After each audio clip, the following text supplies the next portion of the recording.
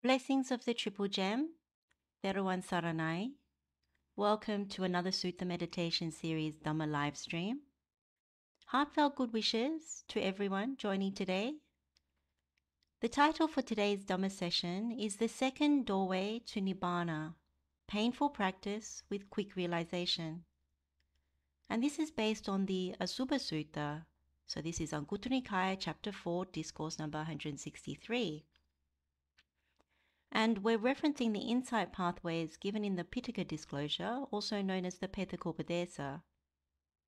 If you're new to hearing about the Buddha's teaching on the four nutriments and the four modes of practice, you can catch up by viewing the video playlist titled Four Nutriments, as well as the Doorways to Nibbana. This channel's main objective is to help those who are interested to develop the Noble Eightfold Path by contemplating or meditating on the Buddha's instructions in the suttas. We call them sutta meditations, and we extract the knowledge or insight pathways from these suttas in order to follow in the footsteps of the Buddha and also those of his noble disciples. So today's sutta meditation or insight pathway is the mode of practice, the patipada, that Venerable Mahamoggallana developed to liberate himself from this whole mass of suffering. So let's begin by paying respects to the noble ones. We can bow our heads and Anjali, homage to the Buddha, homage to the Dhamma, and homage to the Noble Sangha. Let's have a look at what we'll cover in this session. So how to get the best out of this session, our usual reminders and tips. We'll recap the four nutriments and the four modes of practice. So we set the foundation for the mode of practice that we're looking at today. We'll then also look at the kind of spiritual faculties and powers that are associated with this mode of practice. And then we'll briefly touch on Venerable Mahamoggallana's mode of practice. And then we'll look at what underpins this second doorway to Nibbana. And then we'll deep dive into the insight pathway for painful practice with quick realization. And lastly, we'll recap the meditation instructions that we go through in this session. And we'll close this session by sharing the merit and the blessings. So how to get the best out of this session? The main thing is to keep an open mind, be open and attentive to the Buddha's words in this particular discourse and the instructions for today's meditations. Be okay with not understanding everything. Whatever you understand and able to practice in this session may be what is needed right now, and the rest will come later. Remember that we're all learners. We're here to lean on each other to make effort towards developing the noble path, and we're walking this path together. And apply yourself to the Buddha's words. Like really give yourself the opportunity to connect with the Buddha's words and those of the noble ones.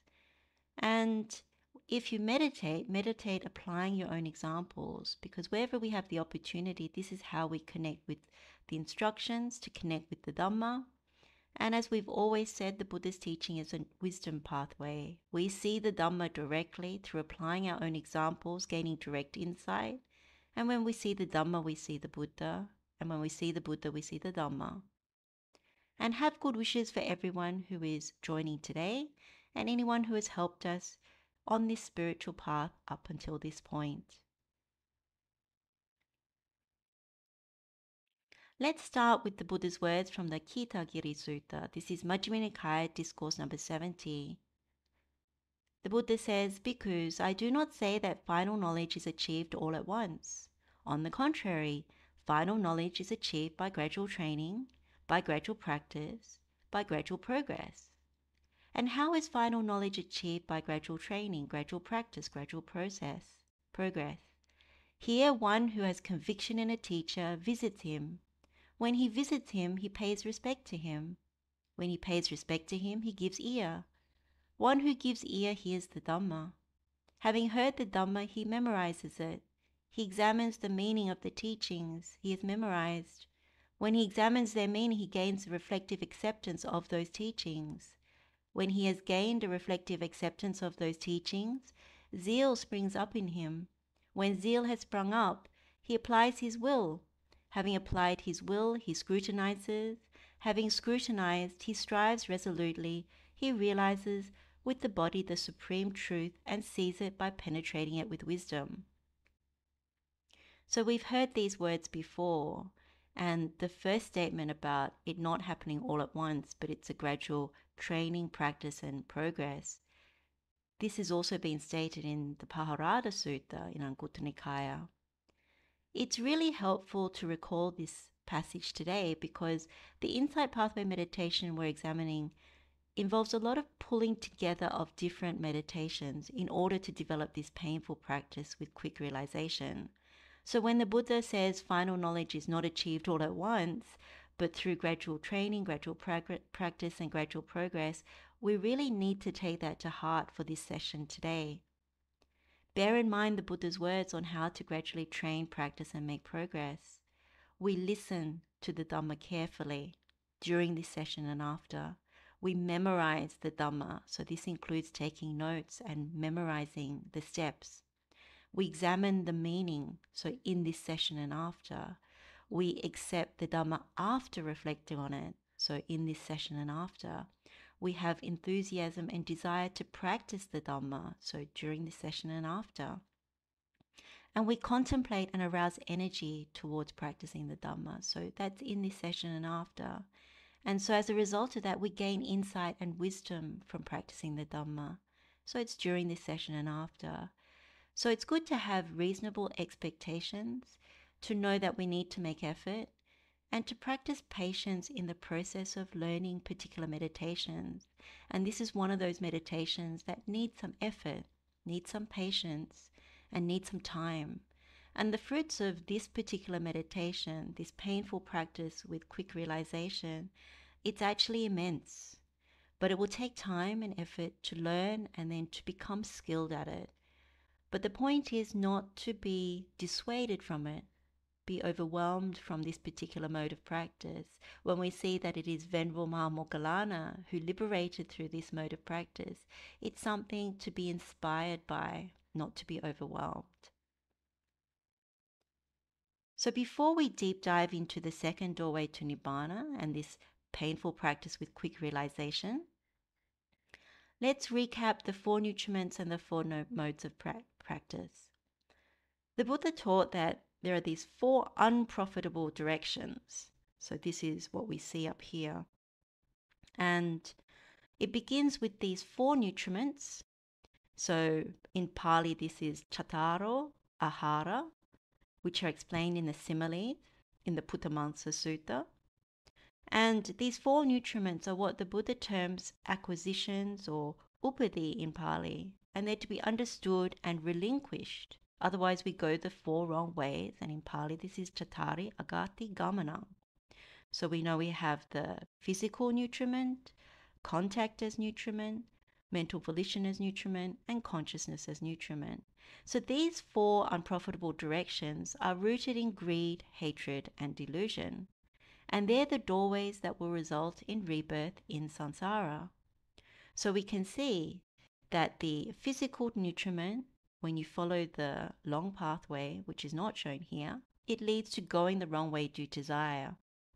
And contact as nutriment leads to going the wrong way due to hate.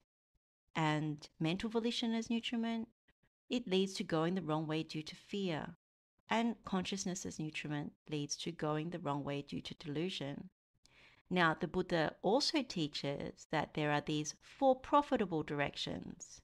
And these are the four modes of practice that we actually practice. And these are explained in the Patipada Vagga, so the chapter on practice in the Anguttara Nikaya. And these modes of practice are like the Buddha's medicine for the sickness of these unprofitable directions. And so it's really beneficial for us to make effort to understand and properly develop these modes of practice. And this is so we access immeasurable loving kindness, immeasurable compassion, immeasurable joy, and immeasurable equanimity. These four profitable directions, they're rooted in non-greed, non-hatred, and non-delusion. They're the doorways to Nibbana. So you can see that painful practice, slow realization, dukkha paripada, danda binya, leads to immeasurable loving kindness. Dukkha paripada, kipa binya, which we're looking at today, leads to immeasurable compassion. And sukha paripada, danda binya, pleasant practice with slow realization, leads to immeasurable joy. And sukha paripada, kipa binya, leads to immeasurable equanimity. So when we develop these modes of practice, we are also developing all 37 Bodhipakya Dhammas. This translates as the wings of awakening or the enlightenment path factors. So these are the 4 establishments of mindfulness, the 4 right striving, the Noble Eightfold Path, of course, the 4 bases of power, the 7 enlightenment factors, the 5 powers, and of course the 5 spiritual faculties. So when we look at the expanded table, this is more evident.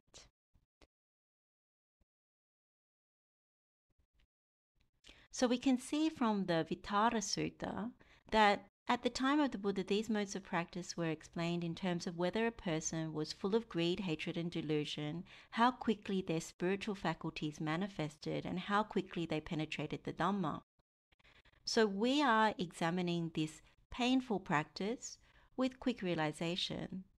And we can see that a person is full of greed and hatred and delusion. And that's why painful practice is required, painful subjects of meditation to help overcome the compulsion towards greed, hatred, and delusion. And in this particular case, the 5 faculties manifest quickly, which is really helpful. And if you remember, we previously spoke about in the Ubaya Sutta how the Buddha says painful practice with slow realization is said to be inferior in both ways because it's painful and slow. And this painful practice with quick realization, it's said to be inferior because it's still painful. And then when it comes to this pleasant practice with slow realization, the Buddha says it's still inferior because it's slow, because the faculties. And then pleasant practice, this last one, Sukha Kipa Binya, it's said to be superior in both ways because the pleasant meditation objects and its quick realization, quick direct knowledge. Now, given it is almost 2,600 years after the parinibbana of the Buddha, it's really beneficial for us to methodically learn all 4 modes of practice. Most of us, whether we like it or not, are full of greed, hatred, and delusion. We just have to ask whether we like being secluded from our sensual pleasures and defilements, and the honest answer is no. We find it intolerable, and we continually seek pleasure in the world. So when we start to understand the painful practices, it helps us to chip away and awaken to the dangers in sensual pleasures and own up to this pleasure-seeking attitude that we have. This helps us to understand and overcome the physical nutriment and contact as nutriment. These 2 things are what strongly bind us to the sensual realm. And as we put effort towards these modes of practice, our spiritual faculties strengthen. And we can move towards the pleasant practices. So from our Seika perspective, so this is our trainee perspective, it's important to learn all these modes of practice in order to penetrate and realize the truth and liberate ourselves from this whole mess of suffering. We can't assume that we can accomplish the superior pathways without understanding the Dhamma of the other pathways. They are linked and they work together. And in fact, when it comes to the 4 profitable directions, you can meditate on the whole table. So this is the table we're referring to, the expanded version of the 4 profitable directions, which starts with these 4 modes of practice and ends with the divine abode. So there are 10 steps for each direction, and we start with the mode of practice. We enter into the jhanas, we establish mindfulness, we enter into an abiding, then we apply right striving, we contemplate the noble truth, we make a determination, we develop concentration, and a skillful means that is associated with happiness. And this results in the immeasurable divine abidings. So today we're looking at this second profitable direction, so the second doorway to Nibbana, and we will be hoping to bear the fruit of immeasurable compassion. So it's important to note that each of these profitable directions activates the Noble Eightfold Path and the other enlightenment path factors. So one thing to say before we actually go into the pathway is that this is not ordinary compassion, like the mundane level of compassion that we talk about and find in the world. Instead, it is immeasurable compassion that we're developing that is underpinned by a deeper understanding of contact as nutriment, of feeling, and of craving, and therefore suffering. So as we mentioned earlier, this mode of practice was developed by Venerable Mahamoggallana, and we learn about this in the Mahamoggallana Sutta. And what happens is Venerable Sariputta approaches Venerable Mahamoggallana and exchanges greetings with him. When they had concluded their greetings and cordial talk, he sat down to one side and said to Venerable Mahamoggallana, "Friend Moggallana, there are 4 modes of practice. What 4? 1. Practice that is painful with sluggish, direct knowledge. 2. Practice that is painful with quick, direct knowledge. 3. Practice that is pleasant with sluggish, direct knowledge. 4. Practice that is pleasant with quick, direct knowledge. Through which of these 4 modes of practice was your mind liberated from the taints by non-clinging?" And then it says, of course, the 4 modes of practice, friend Sariputta, Venerable Mahamoggallana says, "It was through the mode that is painful with quick direct knowledge that my mind was liberated from the taints by non-clinging." So what do we know about Venerable Mahamoggallana? Well, we know alongside Venerable Sariputta, he was one of the chief disciples of the Buddha. We also know that he was the foremost of the bhikkhu disciples among those with psychic potency, which may be connected with his proficiency at this painful practice with quick realization. Interestingly, both Venerable Sariputta and Venerable Mahamoggallana did not attain arahantship at the same time as the 250 disciples who had also obtained ordination and received instructions from the Buddha. They both went into solitude in separate places and they continued to practice. Venerable Sariputta attained arahantship after 14 days. And in the case of Venerable Mahamoggallana, he struggled prior to realizing the fruit of arahantship. His main struggle was with dullness and drowsiness. So we know that as Thinamitta.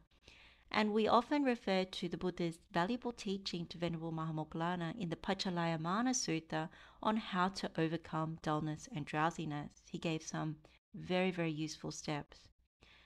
And following the Buddha giving assistance, Venerable Mahamoggallana applied himself. And with the encouragement and instruction of the Buddha, he was able to realize the fruit of arahantship in 7 days. So he had quick realization. The intensity and depth of his determination during that short period must have been significant. And he was able to attain the 8 liberations. He mastered the 4 bases of spiritual power. He became the foremost, as we just said. And he achieved facility in the modes of supernormal knowledge, so Maha Abhinya. So that's our inspiration for today's learning of this mode of practice. It's Venerable Mahamoggallana. Let's now look at the 2 insight pathways. One is unprofitable and one is profitable. They pair together. The Petagorpadesa, it outlines the pairing between both parts, the unprofitable and profitable directions. So today we're focusing on how we overcome the craving for contact as nutriment by the painful practice with quick realization. Contact as nutriment, we know, leads to going the wrong way through hate. So this is the unprofitable side. And on the right-hand side, we have the profitable direction. So when we get sick, so the sickness appears with the unprofitable direction. And when it escalates and we become more sick, we need medicine. So the pairing with this profitable direction prescribes Buddha's exact medicine or antidote to overcome the sickness. So this painful practice with quick realization is really a non-hate path. So when you say this is a hate path, this is the non-hate path, a dosa. So in the Petagorpadesa, it says herein the pairing or play is this. The 4 nutriments go with the 4 modes of practice. So you see the link, contact as nutriment to painful practice with quick realization. the 4 perversions and the 4 establishments of mindfulness. So we have the perversion, there is pleasure in the painful. The medicine is the second establishment of mindfulness. We have the 4 clingings and the 4 mental absorptions. So we see the clinging of virtue and observances, the medicine is the second mental absorption. And then when it comes to the 4 bonds and abidings, we see that the bond of existence and the medicine is the second abiding. And then it says the body ties and the endeavors. So we see that the body tie of ill will, the medicine, is the second right striving or the second endeavor. And so when it comes to the taints and the wonderful and marvelous ideas, then we have the taint of existence with the medicine of the second wonderful and marvelous idea. Likewise, when it comes to the existence and also the floods and also the determinations as the medicine, we see that the flood of existence, the medicine, is the second determination. And then when it comes to the darts, the medicine is the concentrations. So we know that the dart of hate will be overcome by the concentration due to mind. And when we have consciousness establishing on feeling as a setting point, the medicine is the 4 bases of power. In the Pethakopadesa, it says setting points for consciousness are paired with ideas connected with happiness or associated with happiness. So we know that the 4 bases of power is associated with happiness. And then lastly, we see, of course, going the wrong way through hate. Well, if we get to the immeasurable compassion, that's the medicine. So going the wrong ways is actually the medicine is the immeasurable states. And that's what it says in the Pethakopadesa. So in this way, you can see if you develop the meditations, they comprise a really gradual training. And it's contained within complete insight pathways. So the Buddha, we can see, is a very insightful doctor with very precise medicine for each ailment. So there are a number of meditations you can see even in this one pathway. So when we look specifically at this second profitable direction, the Pethakopadesa actually says the painful practice with quick realization, when developed and practiced, continuously fulfills the second meditation. The second meditation fulfills the second establishment of mindfulness.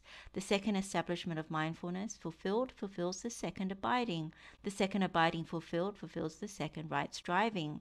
The second right striving fulfills the second wonderful and marvelous idea. The second wonderful and marvelous idea fulfills the second determination. The second determination fulfills the concentration due to mind. Concentration due to mind fulfills the 4 bases of power. And the 4 bases of power fulfills immeasurable compassion. So we are going to go into each of those steps and also touch on how it overcomes the pairing. So if you recall from our understanding of the contact as nutriment, we go the wrong way due to hate because we have this mental corruption or perversion that there is pleasure, there is sukha in what is painful, dukkha. Having come into the sensual world with ignorance and craving, we keep reinforcing our pleasure-seeking tendency. So hence why we say we're pleasure seekers. But each time what we're met with is the truth, that no matter what object we take, and no matter what sense contact we experience, and no matter what feeling arises from that, it all results in dukkha. So you can see whether it's an agreeable object, sense contact is pleasant, we get the pleasant feeling, it results in painfulness in change, vipranama dukkha. If we take the disagreeable object, which is the most obvious one, we sense contact as painful, painful feeling arises, and we get to the painfulness in pain, dukkha dukkhata. That one's obvious. Then neither agreeable nor disagreeable object, sense contact is neither painful nor pleasant, and we get the neither painful nor pleasant feeling, and painfulness in construction arises. So this is sankhara dukkha. All objects, sense contact, feeling results in dukkha. So we've done this meditation using our own examples and seen how this is true. But also if you remember the Buddha's simile of the flayed cow for contact as nutriment in the Puttamangsa Sutta, the Buddha says, if she stands exposed to a wall, the creatures dwelling in the wall would nibble at her. If she stands exposed to a tree, the creatures dwelling in the tree would nibble at her. If she stands exposed to water, the creatures dwelling in the water would nibble at her. If she stands exposed to the open air, the creatures dwelling in the open air would nibble at her. Whatever that flayed cow stands exposed to, the creatures dwelling there would nibble at her. It is in such a way, because that I say contact as nutriment should be seen. When the contact as nutriment is fully understood, the three kinds of feeling are fully understood. When the three kinds of feeling are fully understood, I say there is nothing further that a noble disciple needs to do. So we need to take that into our minds as well when we process feeling, because whatever we experience in the world, we are like that flayed cow. And so the result will always be dukkha. So what underpins this painful practice with quick realization is direct insight into understanding feeling. If we think there is still pleasure when it is really painful, then we end up going the wrong way with hate. We come back onto this side and we don't go this way into immeasurable compassion. The relationship between hate and compassion is a really fascinating one. Why we are blocked from compassion is because we still hold a view or belief there is pleasure to be gained. We forget our predicament of old age, sickness, and death. So when we experience pain, finding it unbearable, we shake. And so we keep going down the hate path. When we misapprehend and think that other people are experiencing pleasure, our defilements grow, such as envy, and we again go down the hate path. So if one can abandon envy, for example, you can access immeasurable compassion. That's the link. So it becomes really important to fully understand the three kinds of feeling. By understanding feeling, we understand contact as nutriment, or the condition for feeling, independent origination. And if we don't understand feeling, then we don't understand craving. So we consciously or unconsciously crave pleasure when what we're really craving is painful, what is subject to old age, sickness, and death, the ignoble search. So if we really see this, even this Dhamma right at this point, and can give up craving for anything, and only Nibbana is the truth, then it's so much easier to go to immeasurable compassion instead of hate. So as mentioned a few times before this Dhamma session, there are some prerequisites that are needed for this insight pathway. And the first is the insight pathway meditation for the first doorway to Nibbana. So painful practice with slow realization, and that connects with the Karaniya Metta Sutta, because we can develop immeasurable loving kindness. So those who have followed this channel for a while should be familiar with this meditation. And we need a lot of metta to fulfill this second profitable direction, this painful practice with quick realization. The second prerequisite is knowing the insight pathway meditation on the 8 things and the Buddha similes in the Potaliya Sutta, because this activates the Noble Eightfold Path and helps us to develop the 4 bases of power. So this is a very powerful meditation on its own, this Potaliya Sutta, because we know that the Buddha teaches householder Potaliya how to completely end all dealings with the world, how to attain noble retirement. So this is really how to attain Nibbana. So you can look at that in the 2-part live stream on noble retirement. So let's now begin with our deep dive into the second profitable direction. So it begins, and what is the practice that is painful with quick direct knowledge? Here a bhikkhu dwells, contemplating the unattractiveness of the body, perceiving the repulsiveness of food, perceiving non-delight in the entire world, contemplating impermanence in all conditioned phenomena, and he has the perception of death well established internally. He dwells depending upon these 5 training powers: the power of conviction, the power of moral shame, the power of fear of wrongdoing, the power of energy, and the power of wisdom. These 5 faculties arise in him prominently: the faculty of conviction, the faculty of energy, the faculty of mindfulness, the faculty of concentration, and the faculty of wisdom.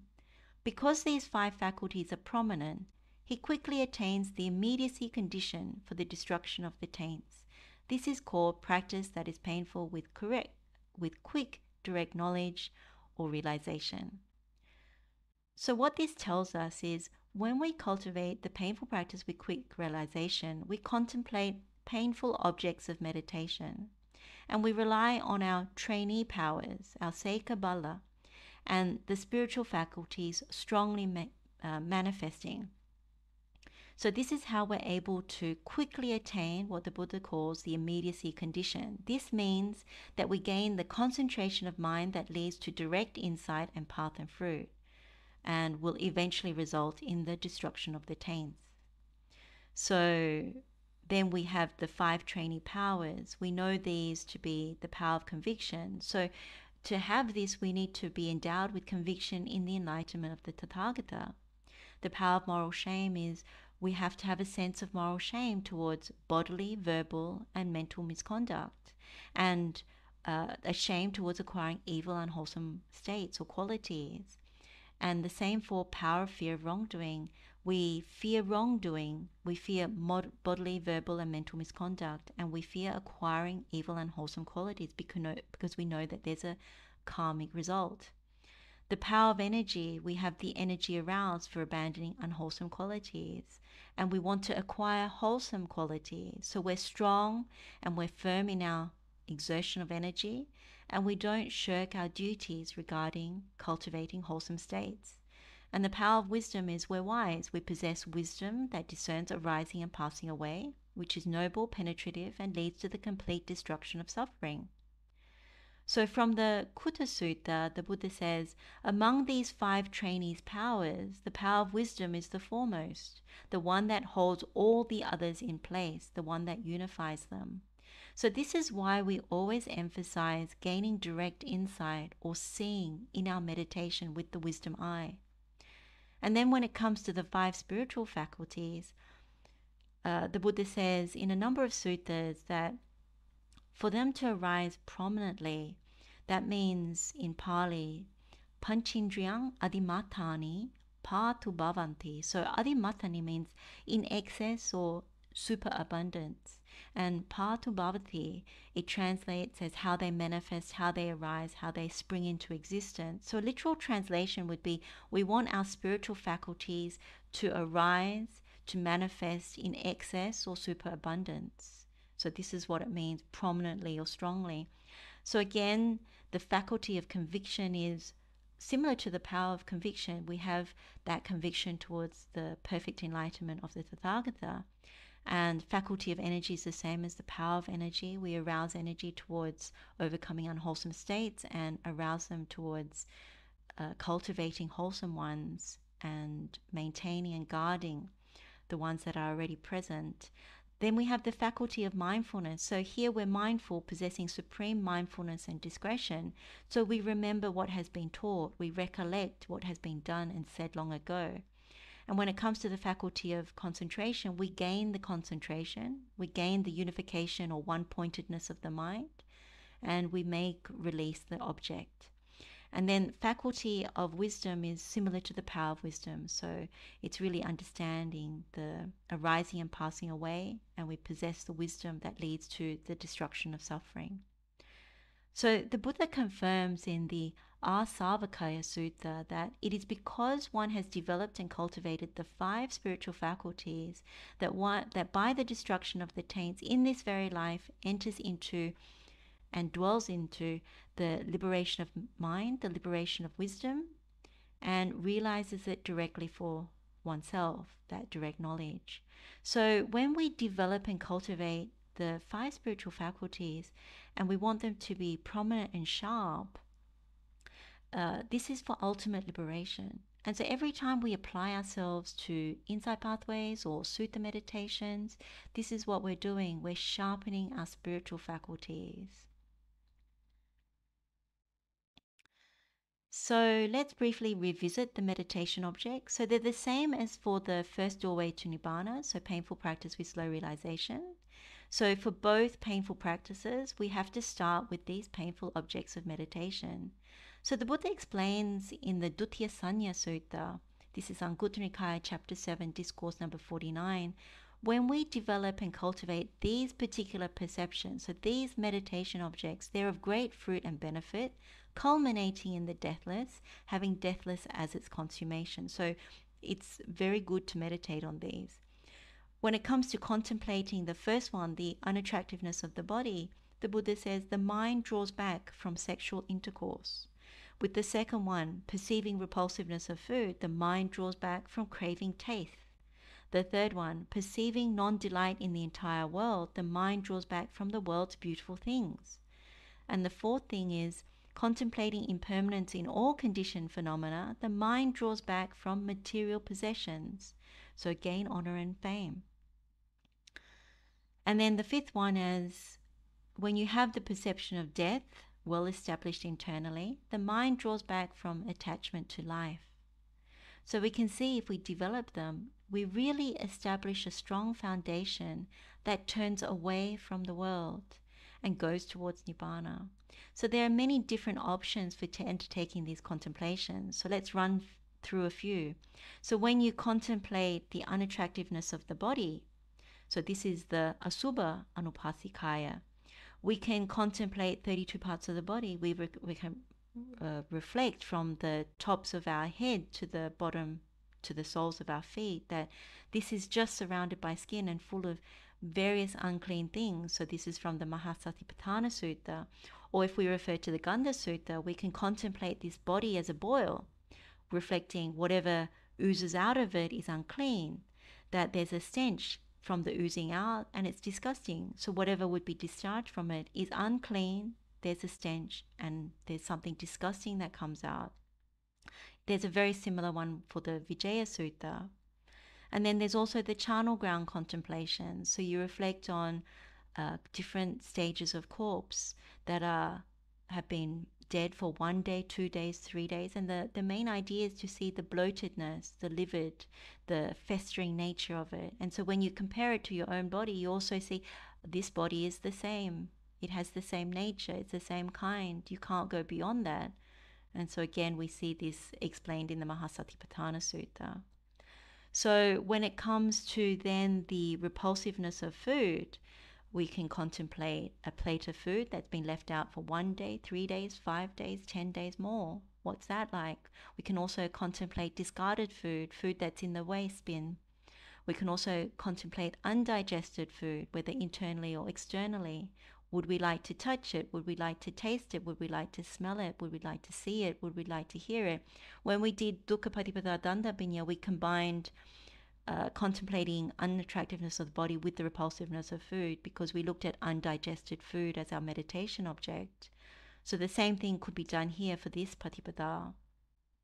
Another example is to contemplate for repulsiveness of food is to use the simile that the Buddha gives in the Puddhamangsa Sutta, so contemplating the sun's flesh.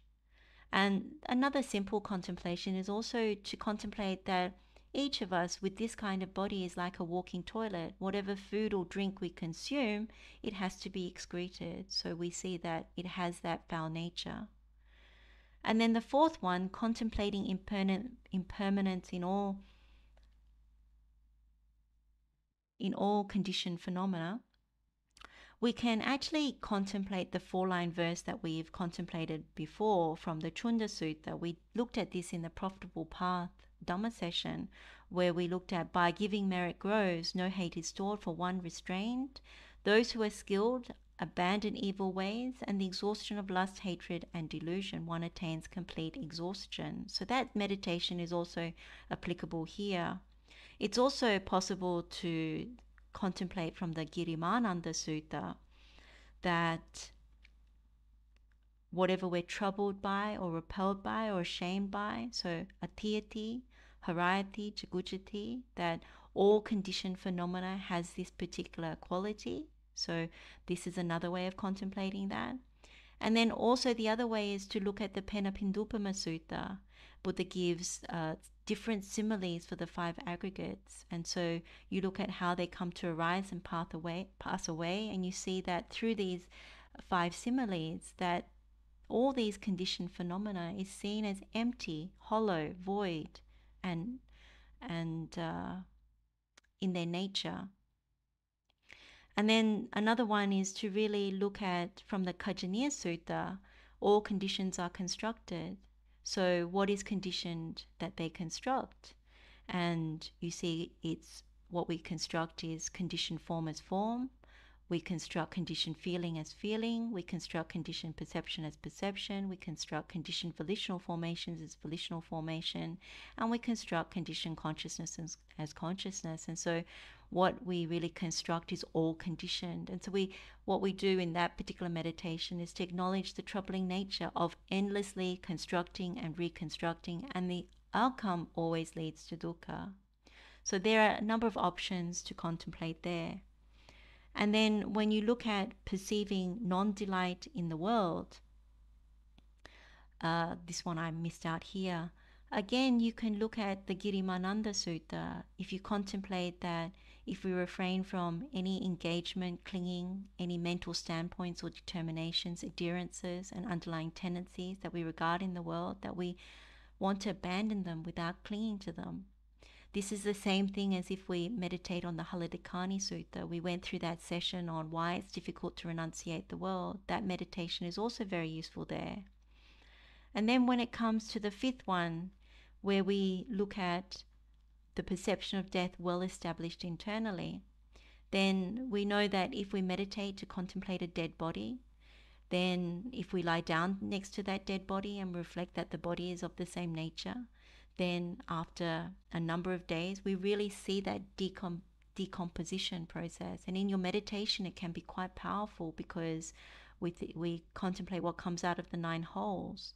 We contemplate what happens to the body, what comes to feed on it, and the mind genuinely expands. So what we really see is that the body is impermanent, suffering, subject to decay, and it's not worth regarding as me and mine. That becomes very strong in that. So when you begin to cultivate this painful practice with quick realization, the encouragement is really to pick your best meditation. So I've run through a number of different options for the 5. And when you become really skilled at it and you really want a strong foundation in this quick practice or this painful practice with quick realization, what you do is you can harness all 5 objects. You actually meditate on all 5 objects. But for the process of learning this meditation, what you do is you pick your best meditation out of the 5. If you find that this really resonates with you, then you look into all 5 different meditation objects, because that becomes the strong foundation for overcoming contact as nutriment. And so when that's well developed, one does not shake.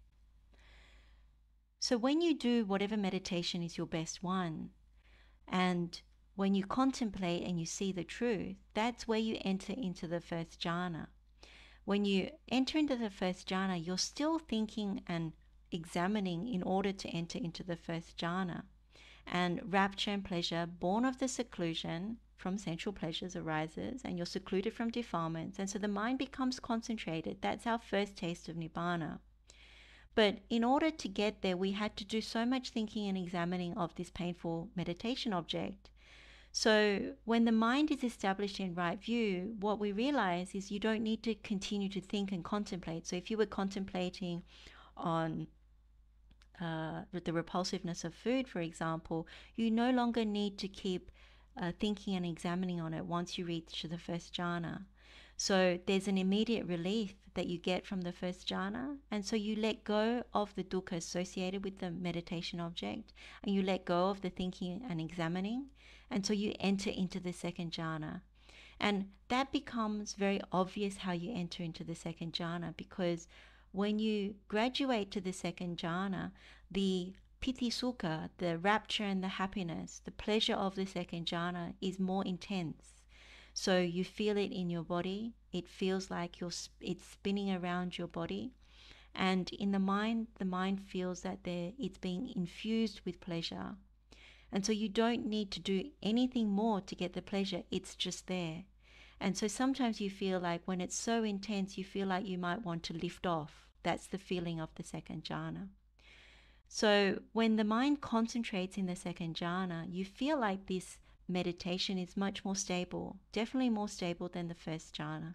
And so you have this internal confidence that arises that, this higher concentration is good. And so the account that the Buddha gives in encouraging Venerable Mahamoggallana also gives some insight into this. So Venerable Mahamoggallana is actually explaining it to the bhikkhus. He says, "Here, friends, while I was alone in seclusion, a reflection arose in my mind thus. It is said, the second jhana, what now is the second jhana? Then, friends, it occurred to me, here with the subsiding of thought and examination, a bhikkhu enters and dwells in the second jhana, which has internal confidence and unification of mind, is without thought and examination, and has rapture and happiness born of concentration. This is called the second jhana. Then, friends, with the subsiding of thought and examination, I entered and dwelt in the second jhana. While I dwelt therein, perception and attention assailed me. Then, friends, the Blessed One came to me by means of spiritual power and said this, Moggallana, Moggallana, do not be negligent, Brahman, regarding the second jhana. Steady your mind in the second jhana. Unify your mind in the second jhana. Concentrate your mind in the second jhana. Then on a later occasion, with the subsiding of thought and examination, I entered and dwelt in the second jhana, which has internal confidence and unification of mind, is without thought and examination, and has rapture and happiness born of concentration. So it's very clear what got us into the jhanas, how we had to contemplate and meditate on painful objects. All that thinking and examining can be dropped. We actually drop even thinking about the form at that level, and so that's how we enter into the second jhana. So it is through the second jhana that we overcome clinging to virtue and observances, the sila bhatta upadana that we see in contact as nutriment, the unprofitable direction. Because we have this rapture and pleasure, we're no longer seeking pleasure externally. So we're not thinking, if I buy this thing, then I'll be happy. Or if I become skilled at this profession, then I'll be happy. If I do that university course, then I'll be happy because I'll get this career. Or if I marry into that family, then I'll be happy. Or if I practice these ascetic practices, then I'll be happy.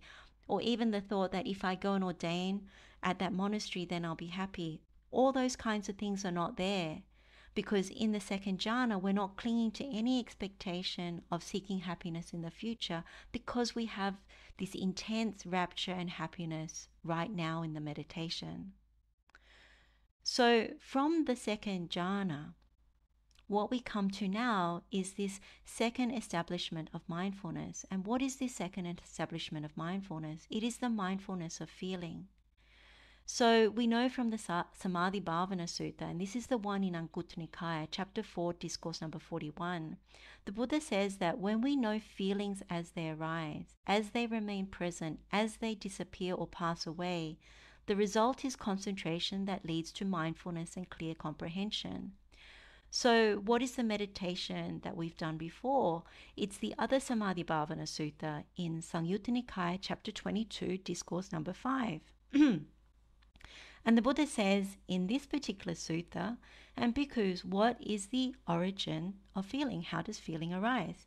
Here, bhikkhus, one seeks delight, one welcomes, one remains holding. And what is it that one seeks delight in? What does one welcome? To what does one remain holding? One seeks delight in feeling, welcomes it, and remains holding. So this, we remember, is Vedanang abhinandati abhivadati ajosaya tititi. So as a consequence of this, delight arises. Delight in feeling is clinging. With one's clinging as condition, existence comes to be. With existence as condition, birth. With birth as condition, aging and death. Sorrow, lamentation, pain, displeasure, and despair comes to be. Such is the origin of this whole mass of suffering. And then the Buddha says, and what? Because is the passing away of feeling. So this is the Athangama. The one before was the Samudaya. So here, because one does not seek delight, one does not welcome, one does not remain holding. And what is it that one does not seek delight in? What doesn't one welcome?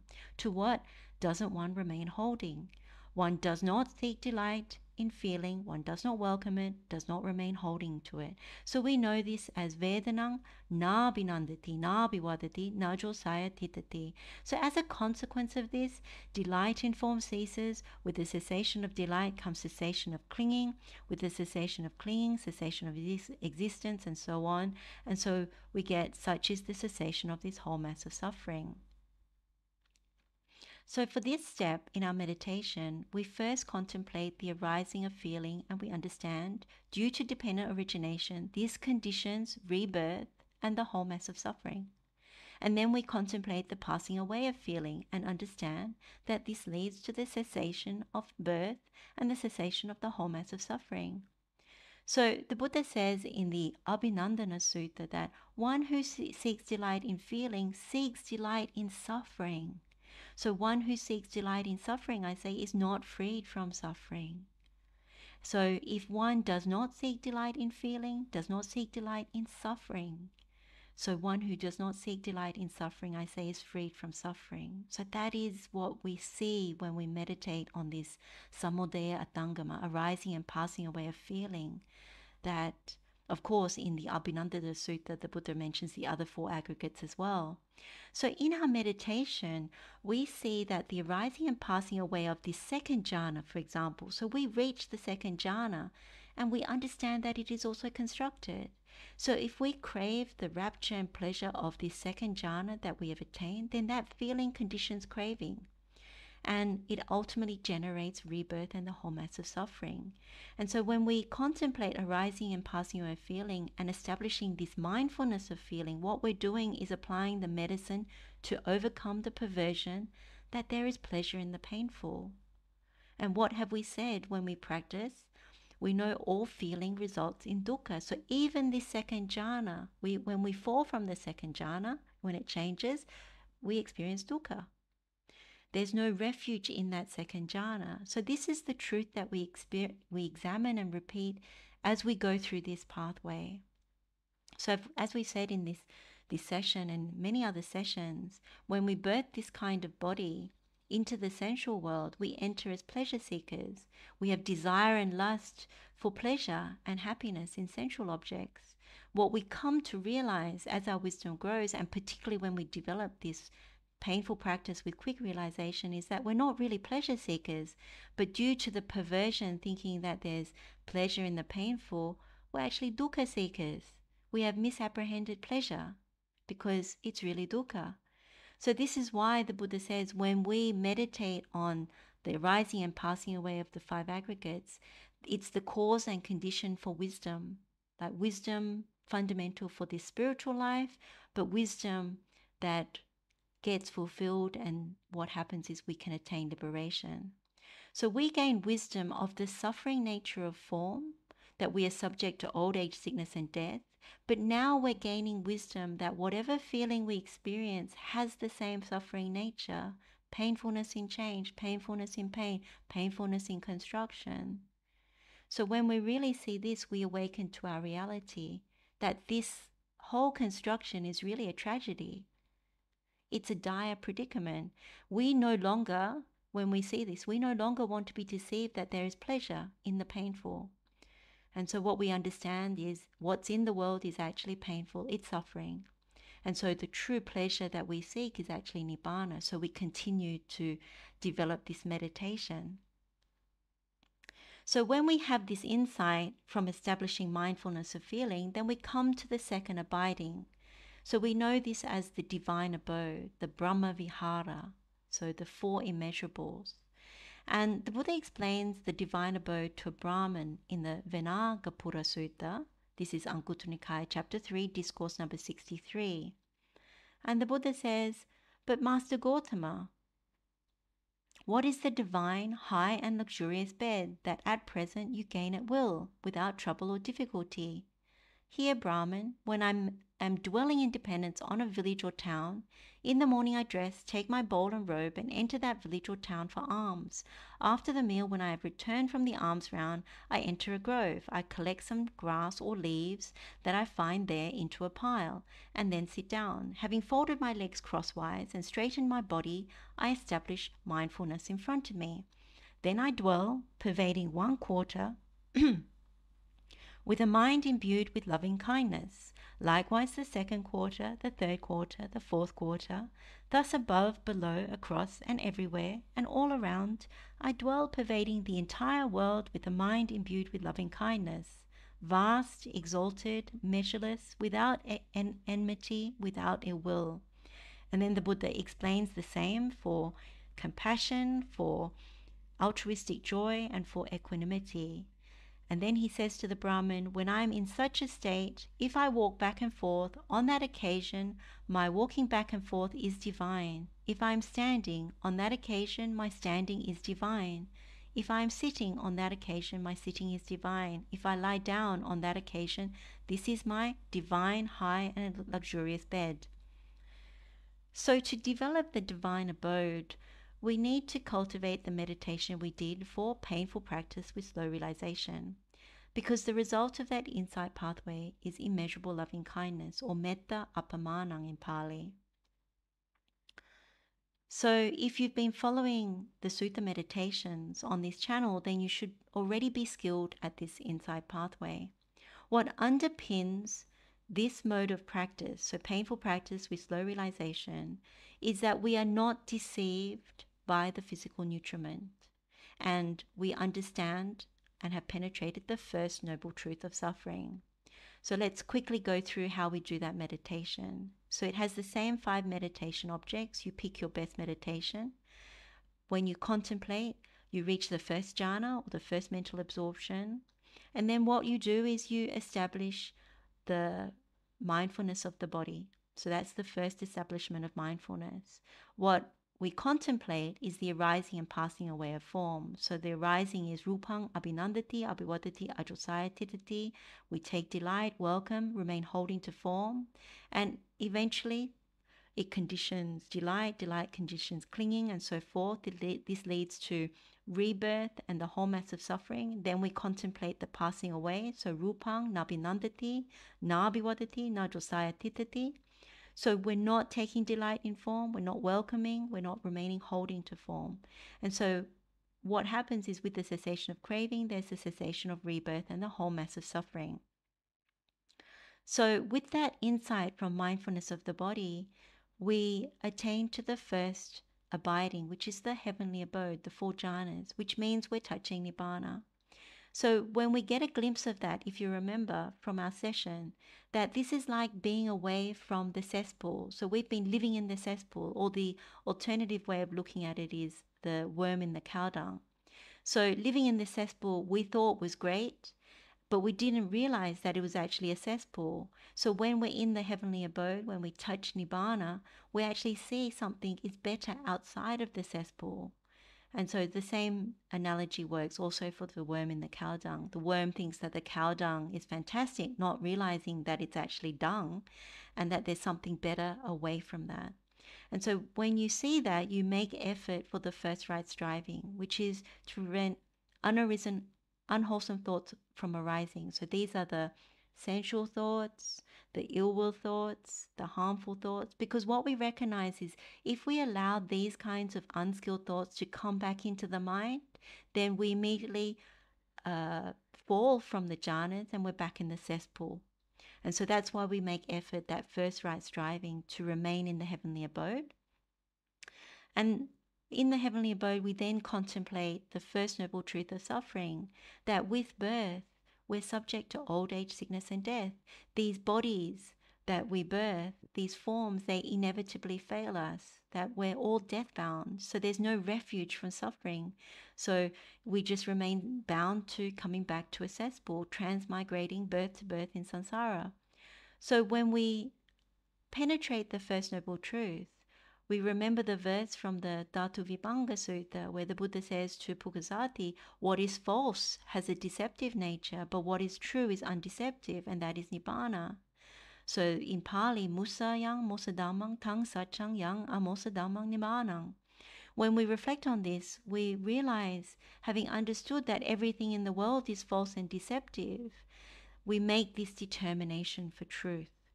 And that truth is for Nibbana, the supreme safety and lasting happiness.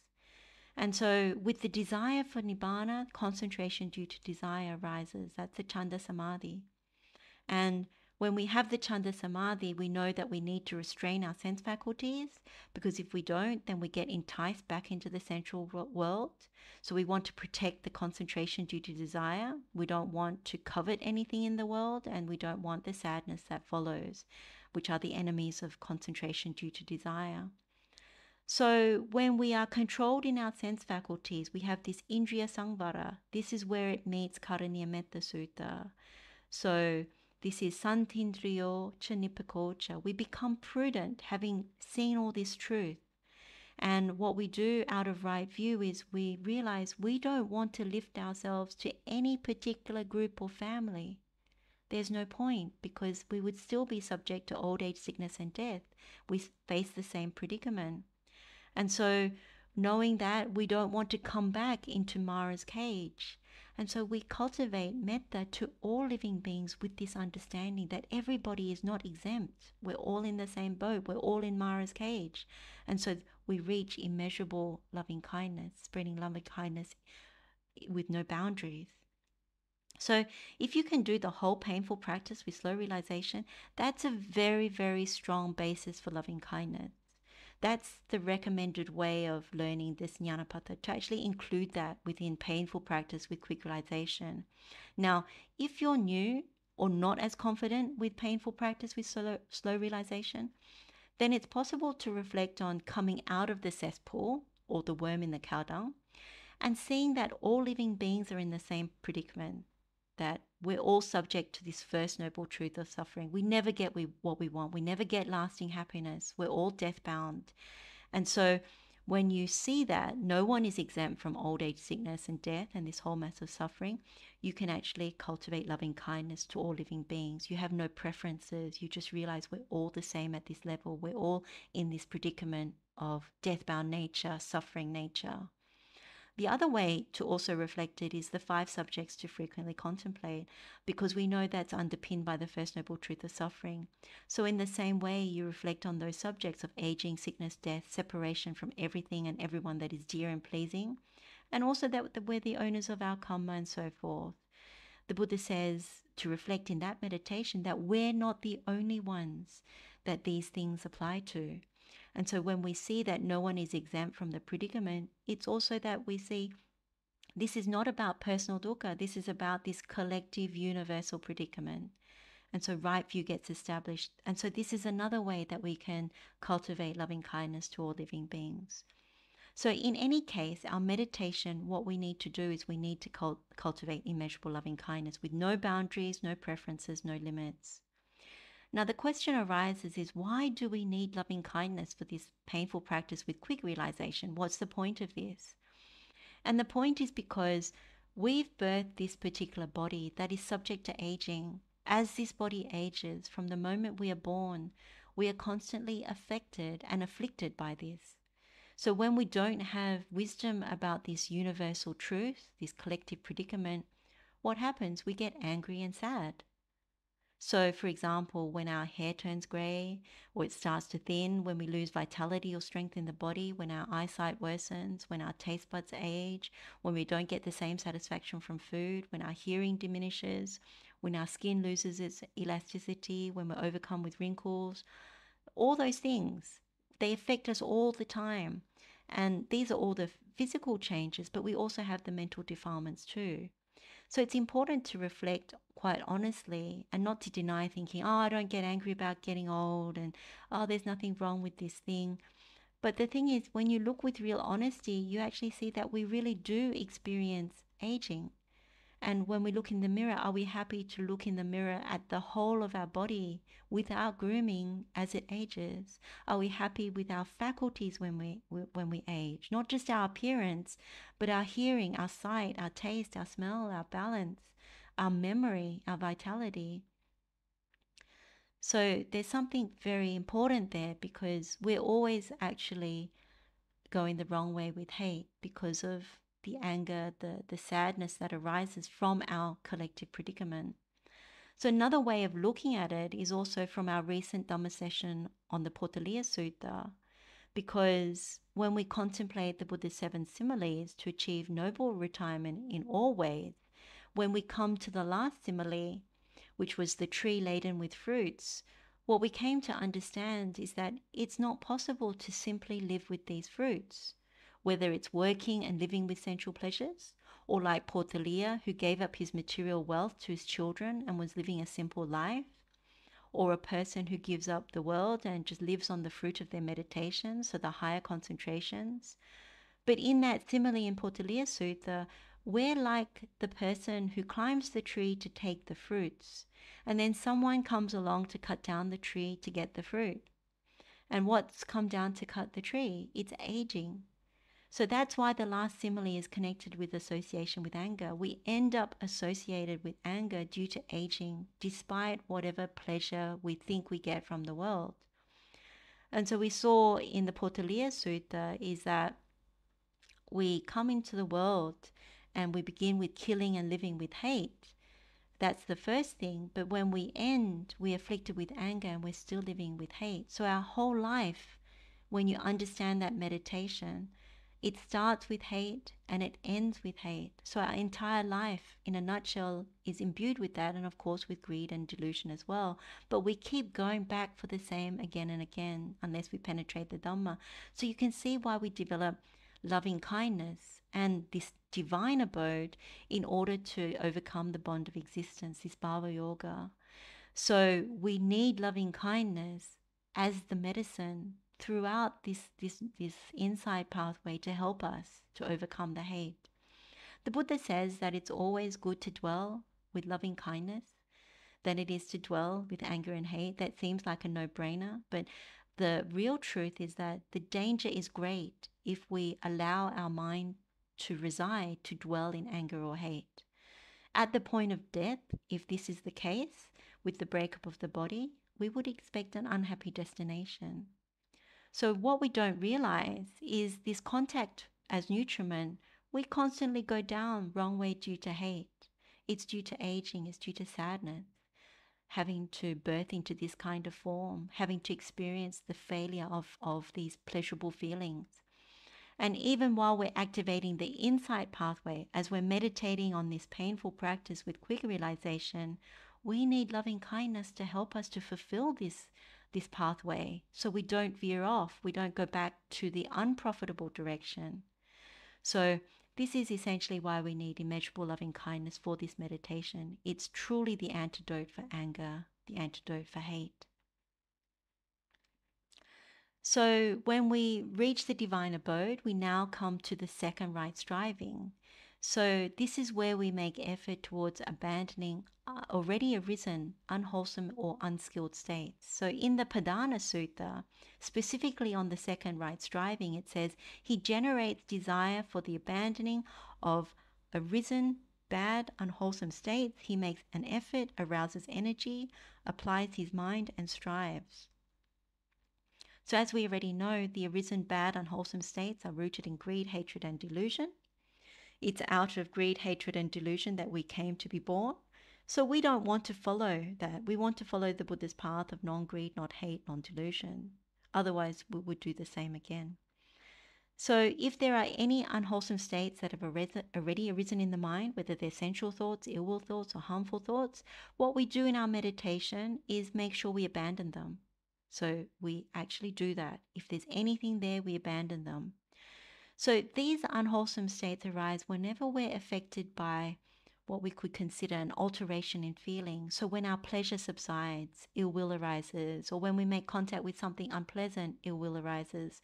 So this second right striving is to abandon unwholesome states. And it really helps us to overcome this body tie of ill will, this Biyapada Kayagantha. And of course, this right striving helps us to maintain loving kindness that we've just developed. Otherwise, we would fall from that. So we need this again for this meditation. So we now contemplate in this pathway the noble truth of the origin of suffering. This is the second wonderful and marvelous idea. So in a number of suttas, such as the Dhammacakkappavattana Sutta, or the Sammaditthi Sutta, the Buddha says, and what is the origin of suffering? It is craving, which brings renewal of being, is accompanied by delight and lust, and delight in this and that. That is craving for sensual pleasure, so we know this in Pali as kama tanha, craving for existence, so bhava tanha, and craving for non-existence, vibhava tanha. This is called the origin of suffering. So now in our meditation, following this insight pathway, we take a closer look at, with the arising of feeling as condition, craving comes to arise. So this is what the Buddha calls craving for sensual pleasures, craving for existence, and craving for non-existence. So Pethagopadesa tells us, and we know this just by looking at dependent origination, craving has the characteristic of generating another birth. And so it's a real danger point for us because it's the origin of suffering. It's a real danger point for us to not understand craving. So craving for sensual pleasures, this karma tanha, is where we are happy to live experiencing pleasure with sensual objects and desires. So we birthed this body out of craving for sensual pleasures.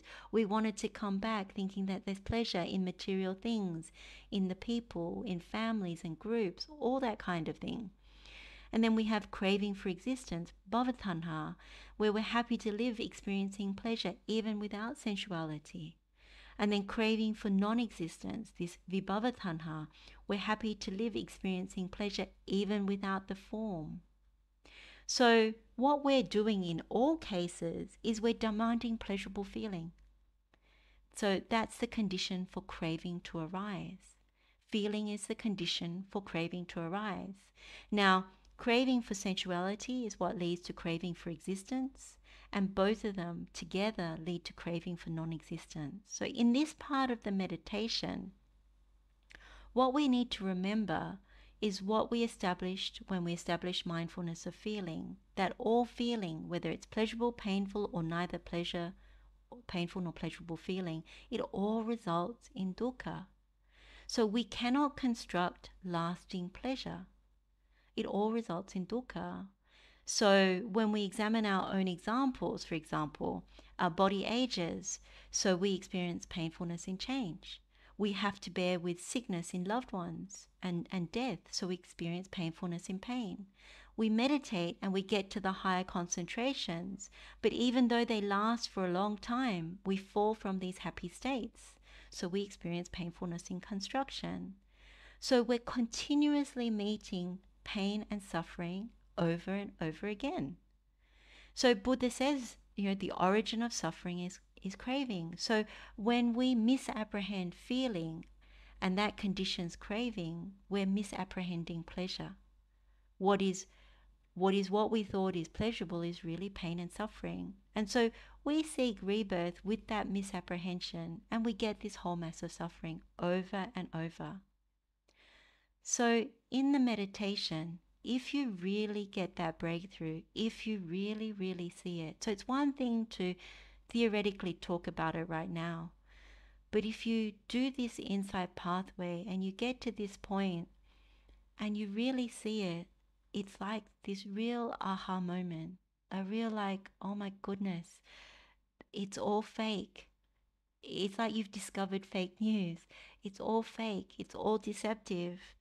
And with this understanding, what we're really overcoming is the taint of existence. You realize we construct something that is fatally flawed based on a huge misconception. And when you realize it, you realize, I don't want it anymore. I don't want to do this anymore. And so you really see that craving is the problem because you've understood feeling. And so when you see it, you say, I want to give up craving.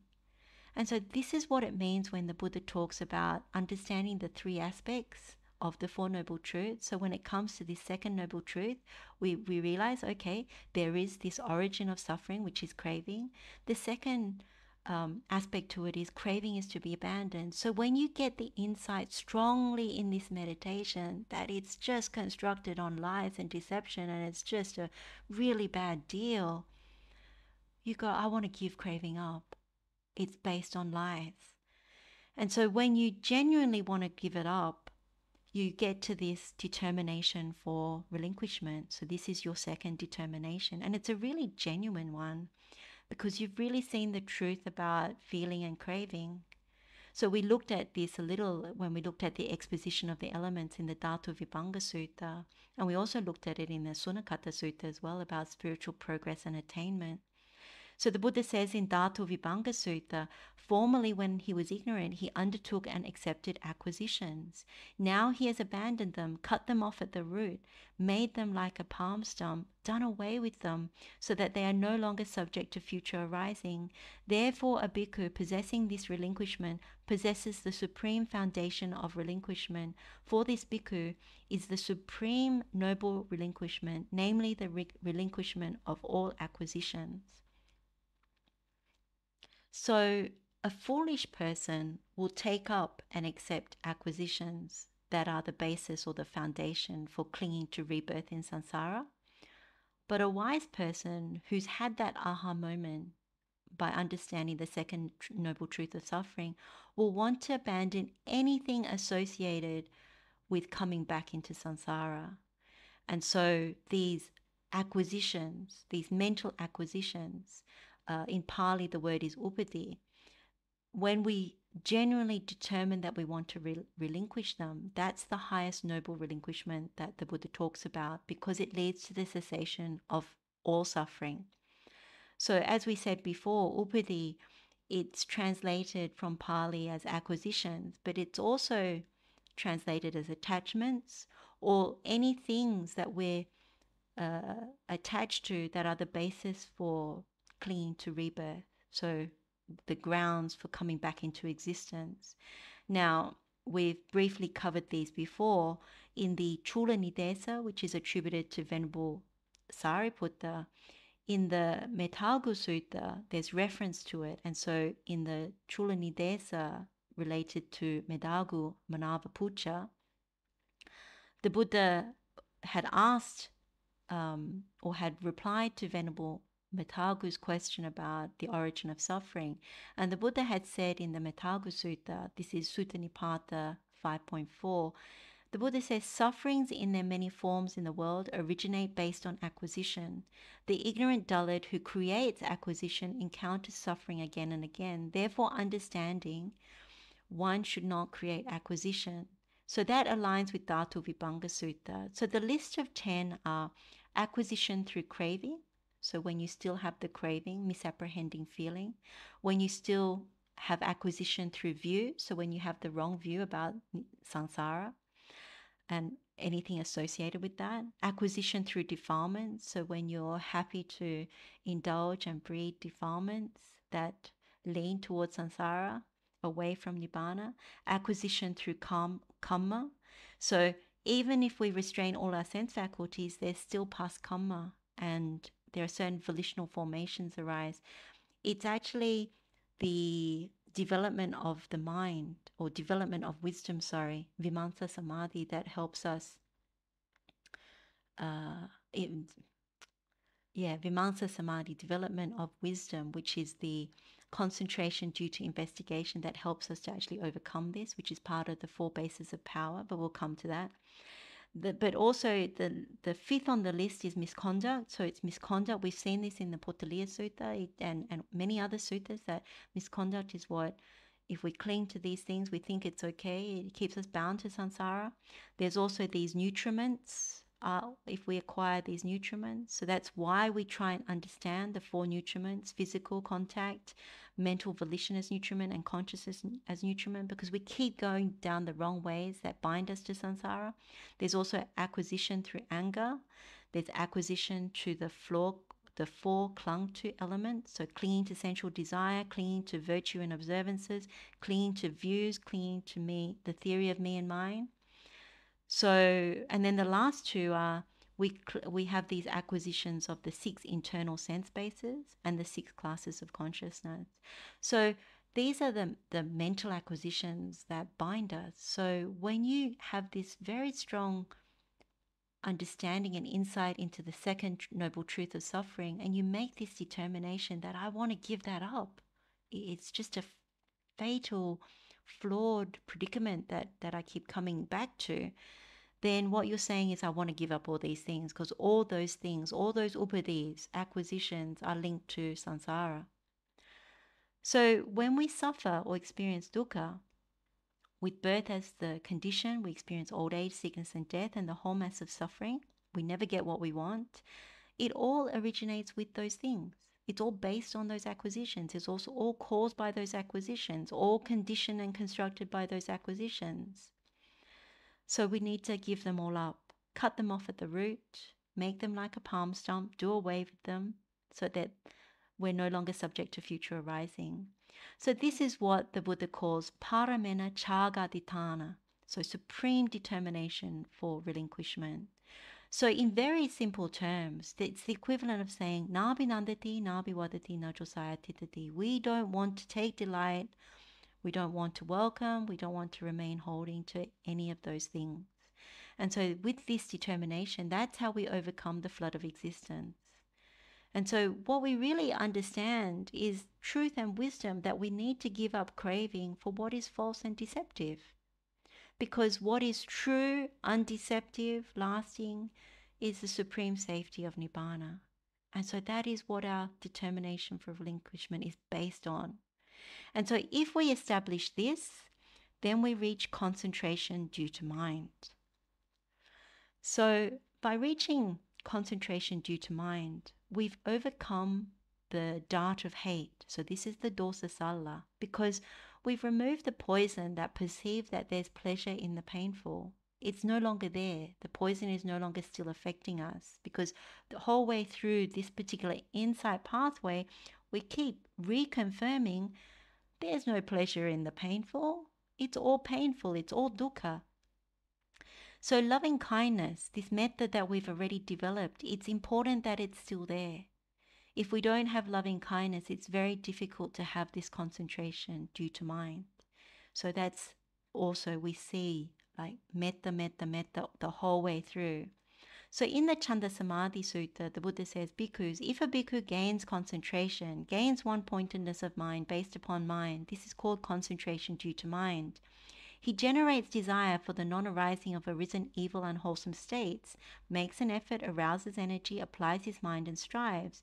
He also generates desire for the abandoning of arisen evil unwholesome states, and again, same effort, arousing energy, applying mind and strives. The same thing for generating desire for the arising of unarisen wholesome states, and generating desire for the maintenance of arisen wholesome states. These are called volitional formations of striving.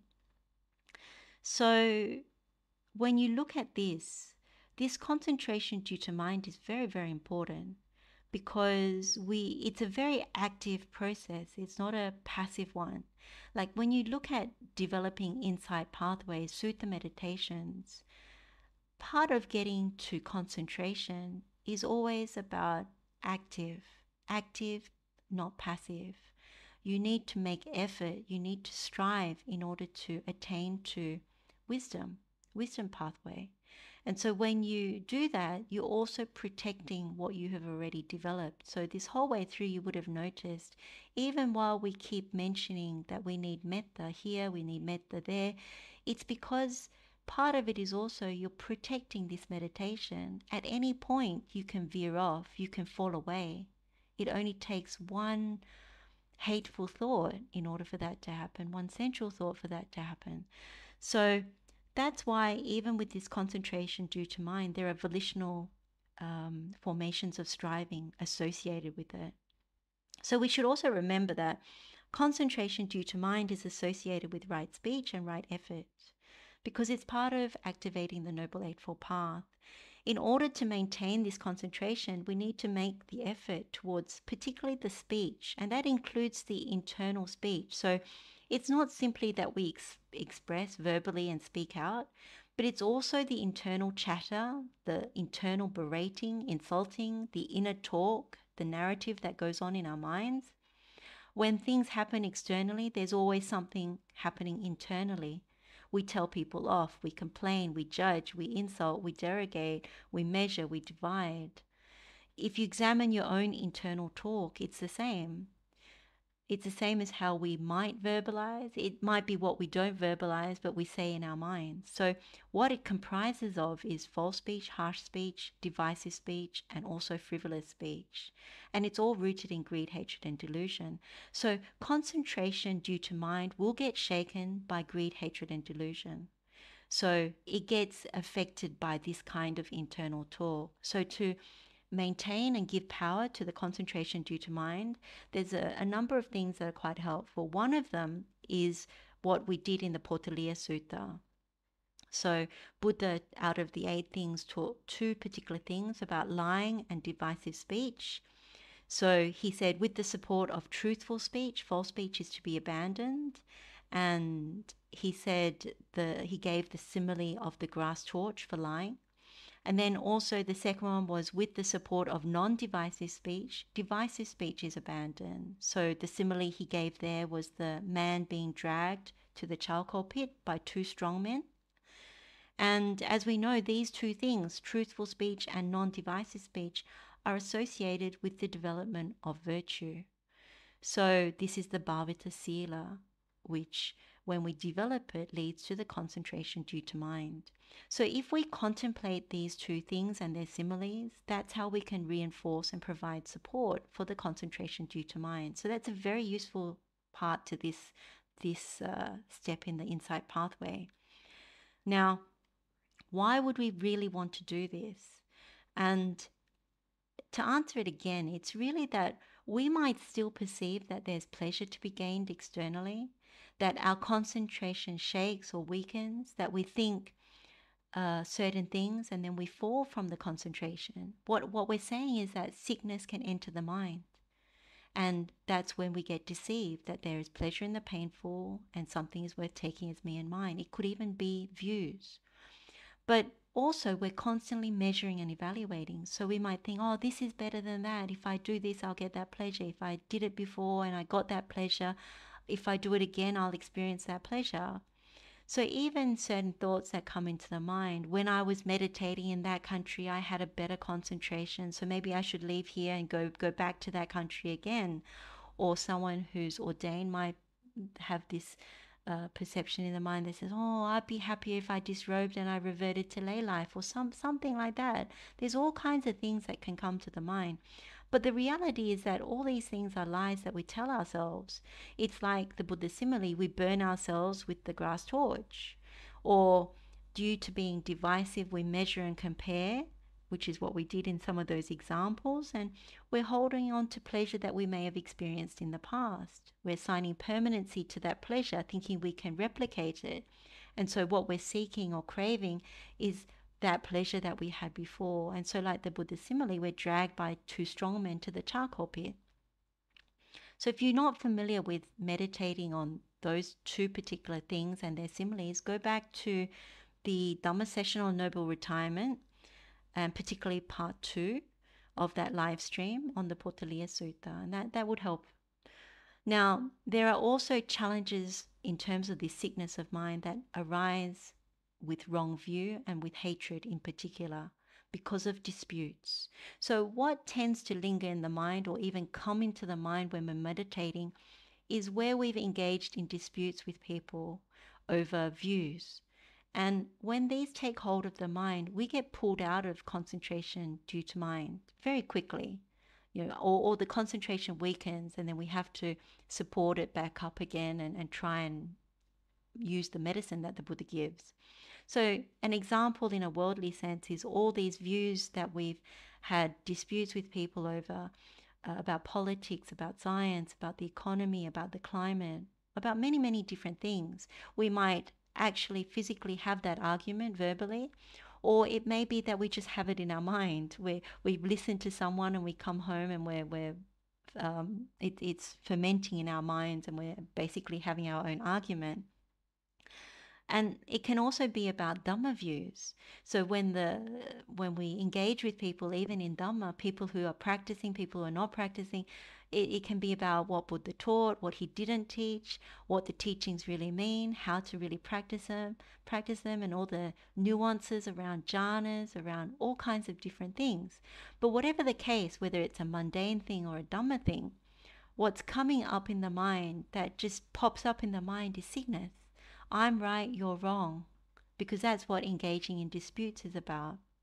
So we looked at this even in the Halidikani Sutta when we looked at why it's difficult to renunciate the world. Venerable Mahakachana explained how we engage in dispute, and he says, you don't understand this Dhamma and discipline. I understand this Dhamma and discipline. What you understand this Dhamma and discipline, you're practicing wrongly. I'm practicing rightly. What should have been said before you said after? What should have been said after you said before? I'm consistent. You're inconsistent. What took you so long to think out has been overturned. Your thesis has been refuted. Go off to rescue your thesis, for you're defeated, or disentangle yourself if you can. So this is very, very strong. Like those words resonate, like when we engage in disputes, either with people or simply in our minds with people. We often think, oh, they're wrong, I'm right. How could they think that? Let me defeat them with my argument, and so on and so forth. And in Dhamma, this is also something that happens a lot, something that we need to own up to, because we consider Dhamma debates and Dhamma things, Dhamma conversations as sakacha, and in the right context they are. But when it becomes engaging in dispute, then this is something that can be extremely unwholesome rather than wholesome. So, for example, you could in your meditation be recalling a conversation with someone, you're trying to help them, but it's on the subject of maybe karma and rebirth, and you engage with them, and maybe you've engaged with them on a Dhamma forum over the internet, and you're writing things out saying, you're wrong, I'm right, this is what the Buddha said, I'm defeating you, and so on and so forth. And you might even say, your teacher is wrong, what you're practicing is the wrong path, and you think that you're correcting them, and then you think, I won that argument. So it can be something that is very, very intoxicating. And it's actually that the mind gets quite sick, because with that sickness in the mind, what is coming up when you're wanting to defeat people, when you're wanting to say I'm right, is hate, aversion, hate. So this is what destroys our concentration due to mind. So this is something that for all these subject matters, we need to consciously put up the stop sign.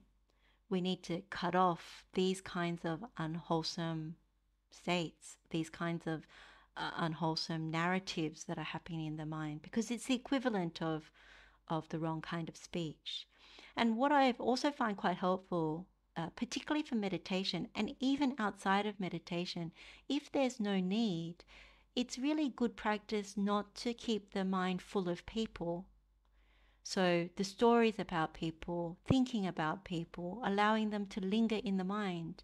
If there's something practical to be done, you do it, and then you say bye-bye to the people in your mind with kindness, because there's no reason for them to be there.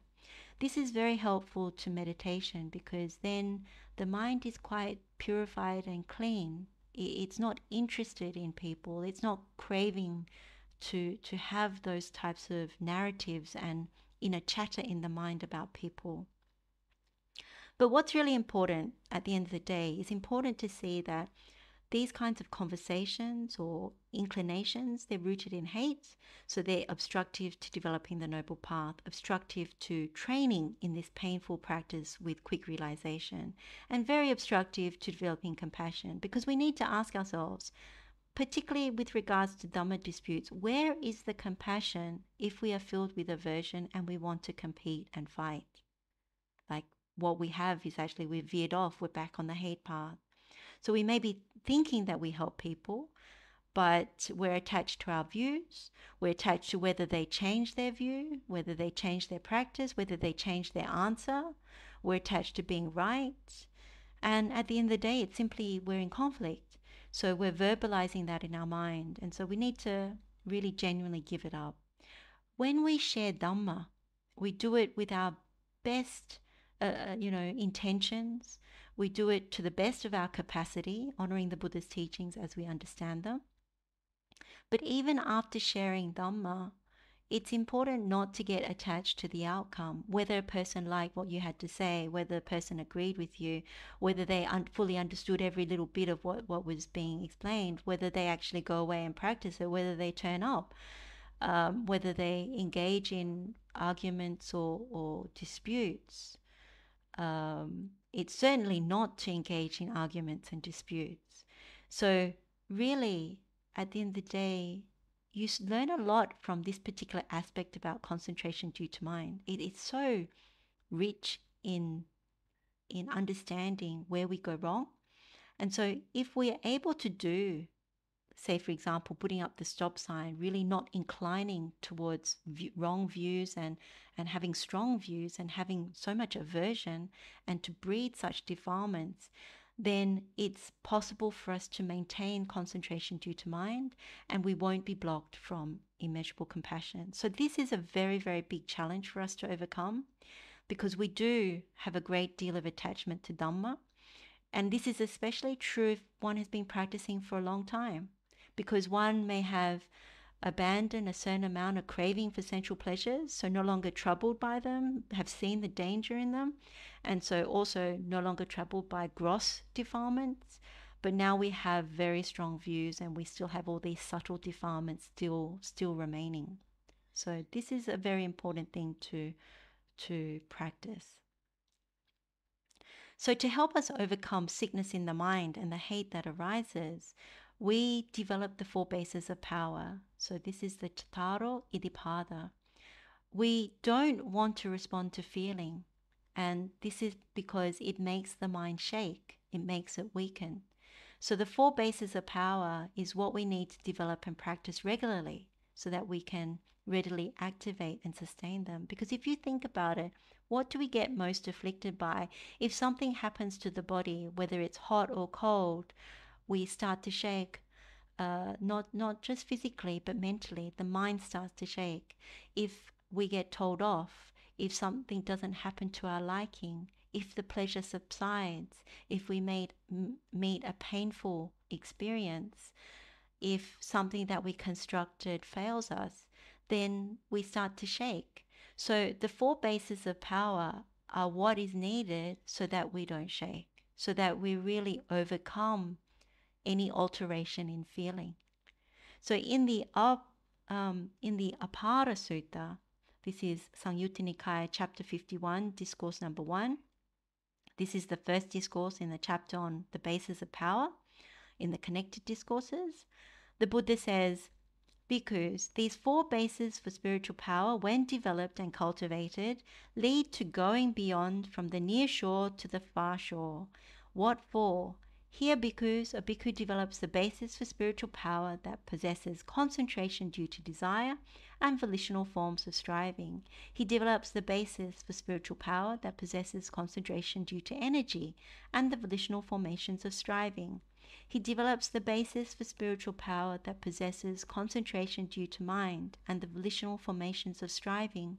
He develops the basis for spiritual power that possesses concentration due to investigation and volitional formations of striving.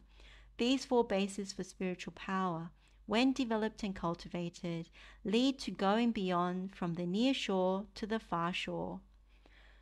So where have we developed these concentrations before?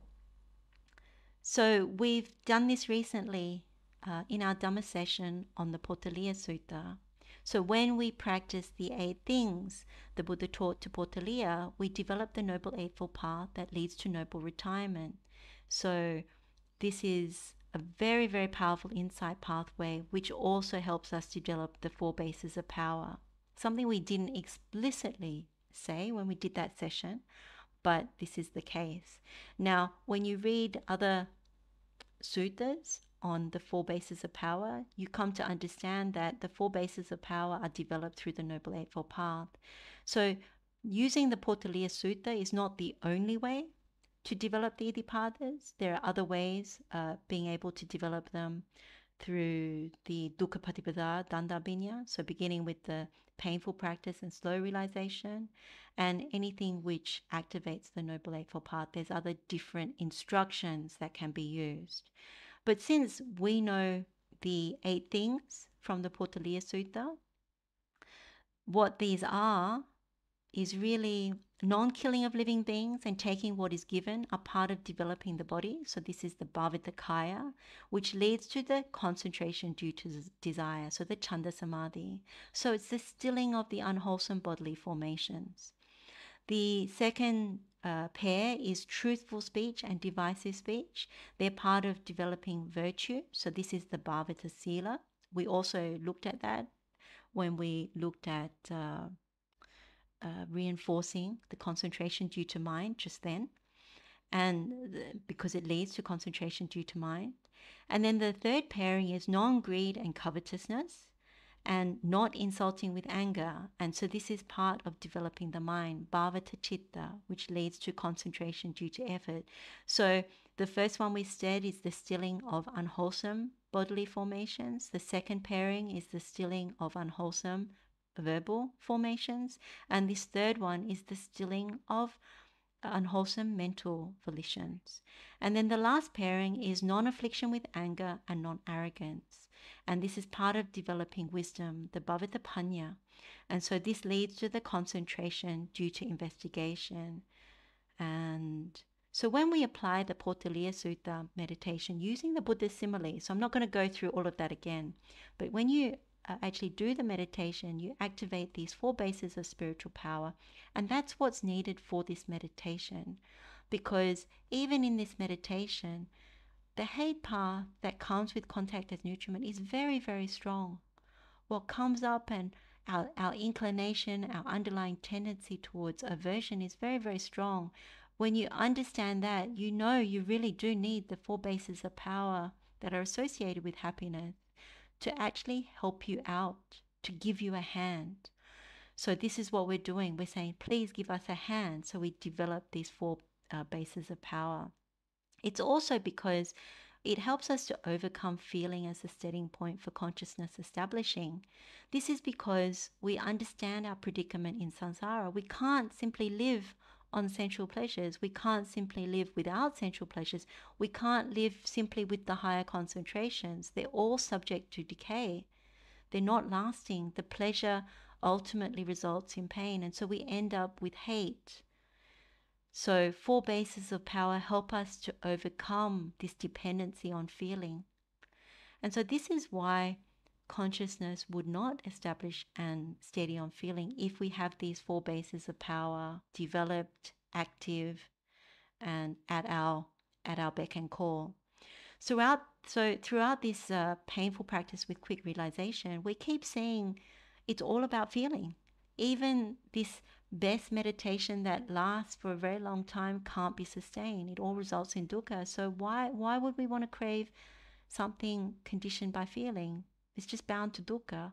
So we give up craving. We give up the suffering that's associated with craving. So this is how we reach the immeasurable compassion.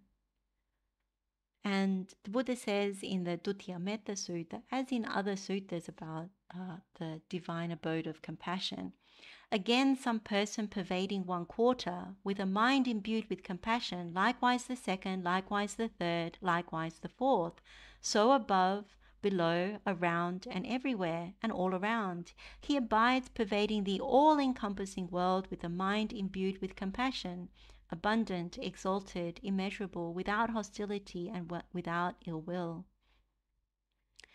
So we spread compassion in all directions with our mind imbued with immeasurable compassion.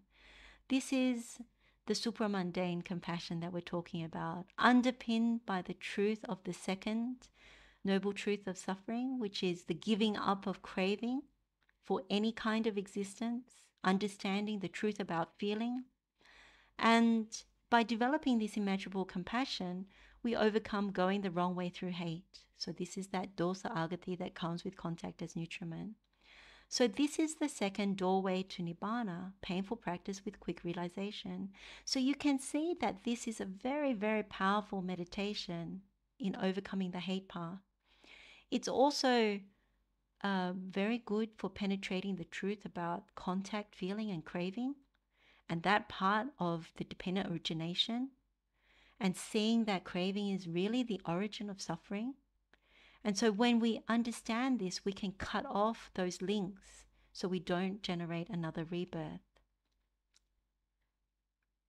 So if you're new to this second doorway to Nibbana, this painful practice with quick realization, what we've just gone through, it may seem overwhelming. I mean, that's the truth of it. It may seem overwhelming, but if if one is keen to gradually develop this meditation, can see the merit of becoming skilled at it, is inspired by Venerable Moggallana, then the encouragement is to take it one step at a time. A bit like how we've gradually learned, for example, the simile of the cloth. We've looked at one mental stain at a time. So if you don't have the prerequisites, say for example, you don't have painful practice with slow realization and connected with the Karaniyamettha Sutta, then that's where you begin. If you don't understand the Potaliya Sutta meditation, then that's also where you need to put some attention. And if you do have them, but you don't feel that you're very skilled at them, then you need to review and practice them. Like write the steps down, really look at them closely one by one or in pairs. And when you come back to this painful practice with quick realization and you learn to develop each step of this insight pathway one at a time, then you gradually build up the steps bit by bit into this insight pathway. And as you build up the insight pathway step by step, you follow the sequence. So that's really important. You make sure you follow the sequence. And you develop these wholesome perceptions, like these kusala sanyas regarding this Dhamma. Because this is what brings joy and happiness as we gradually train, as we gradually practice, as we gradually make progress. Eventually, when one is skilled at this insight pathway, it's like flipping on switches, one step at a time. When you become competent, having gained insight and wisdom in the meditation, it doesn't feel so difficult. It doesn't feel so unwieldy. It doesn't feel so clunky in terms of inviting different meditations and remembering the steps or trying to figure out what's meant at every step. The key thing is to learn these meditations gradually and in sequence and without skipping steps or glossing over them. It's only after you've learned it and embedded the Dhamma contained in it that it starts to activate more easily, because you know, oh, that's what that means, that's what that means. Oh, that's really good. I understand form. I understand how to get to the jhanas. Oh, yes, I know about the rising and passing away of feeling. Oh, yes, I need to cultivate much more metta here. Yes, I need to now contemplate about whether there's any unwholesome things that have arisen and strive to remove them. Yes, I need to now go through and connect it with the second noble truth of suffering. Oh, I really understand that. I make the determination for relinquishment because this is a bad predicament. Yes, I need to now access the concentration due to mind. When I access the concentration due to mind, I need to be careful about the sickness and the hate. I need to make sure that certain things are activated. And I need the four bases of power in order to power this, and metta's there the whole way through. And that's how I get to immeasurable compassion, having understood craving, conditioned by this misapprehension about feeling. And I give it all up. I get this immeasurable compassion. So you see that it's after you've learned it, it can be activated more easily. Because also, like we said at the start, these spiritual faculties, they continually get sharpened as we practice. We grow in virtue. We grow in our ability to concentrate the mind. We grow in wisdom. So the more we develop and train and understand, the meditation inevitably becomes smoother, and we can access certain higher concentrations more easily. So in very simple terms, this meditation, if you were to sum up, you would say, well, if all living beings are in a cesspool, all this cow dung, and we genuinely see that there's something better than that, and we want to get out of it, and we see the link's independent origination. So we see that with the arising and passing away of feeling, that feeling conditions craving. That craving for sensuality, existence, and non-existence, all it does is it's based on dukkha, and it results only in dukkha. And so when you genuinely see that, you say, yes, I'm happy to give it up. And so that's how you reach compassion, because you understand There's nobody else in the world that is genuinely experiencing happiness.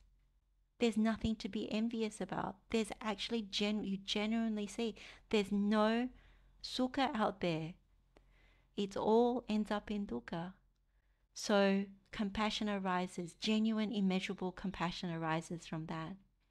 Now, one of the questions that people ask is, what is the difference between loving kindness and compassion?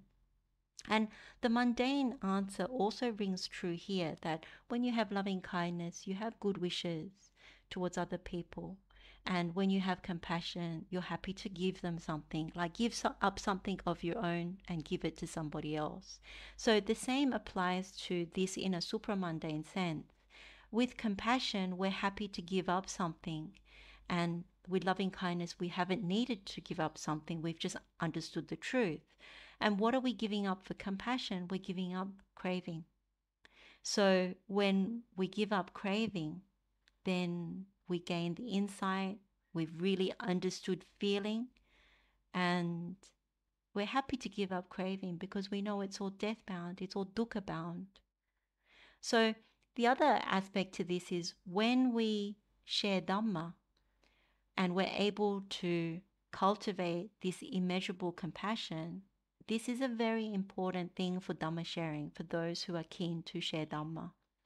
And this is sharing Dhamma to one person, sharing Dhamma to 5 people, sharing Dhamma to 100 people, to larger. It really helps to cultivate this karuna apamana, this immeasurable compassion, because it helps people who are listening for them to be able to lift their minds, to connect and understand Dhamma. It's also giving them a sense of safety to meditate and for them to realize the truth. Most people are very fearful when they meditate, whether it's physically fearful because maybe they're not meditating in a place that they feel safe, but it's also that mental feeling of not feeling safe. And so when one is able to cultivate compassion to this extent, then it's very helpful to those who are listening or practicing. So even when it comes to meditating in a group, if one or a few people cultivate compassion to this level, it's so helpful to others who are meditating and practicing Dhamma. And from our own perspective, it's very helpful for us to overcome the hate path that is inextricably linked to being born into this existence. So we are born with these aging bodies and with the conditions that exist in the world. And we can't help but live associated with hate, even if we access the higher concentrations for periods of time. We'll still be disturbed. So we cannot live in non-hate. It's just not possible for us. We can have temporary time periods of sukha viharana, dwelling in the happiness of our meditative fruits, but it's not long-lasting, like it's not permanent. So the true safety and happiness that we remember is that it's not found in samsara. It's only realized in what is true and not deceptive, and that, of course, is nibbana. And so by practicing this particular insight pathway for the rest of our life, it just makes it a little easier for us.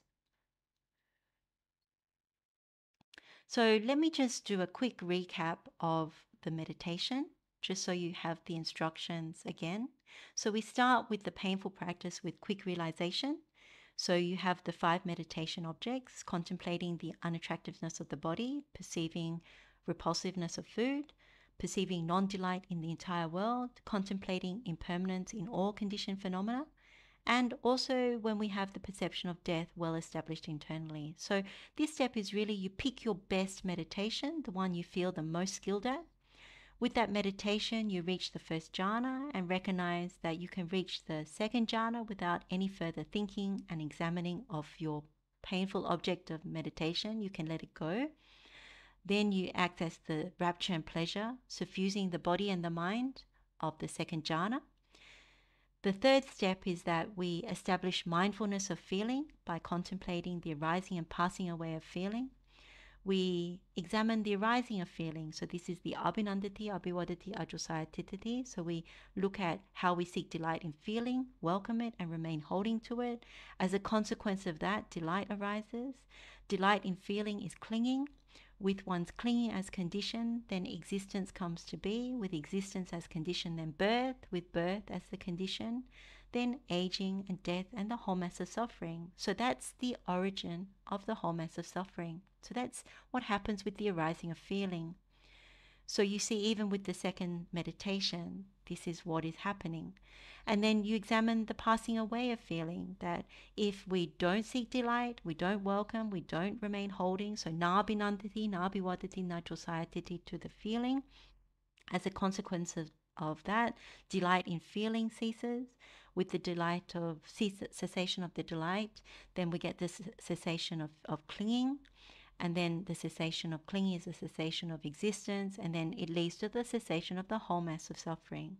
So again, you see, this is what needs to be done, even for that great pleasure we get from the second jhana.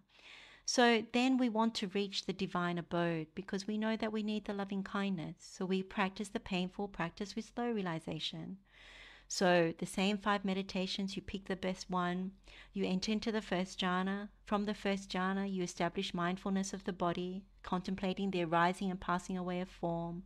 We connect again to dependent origination to see the links.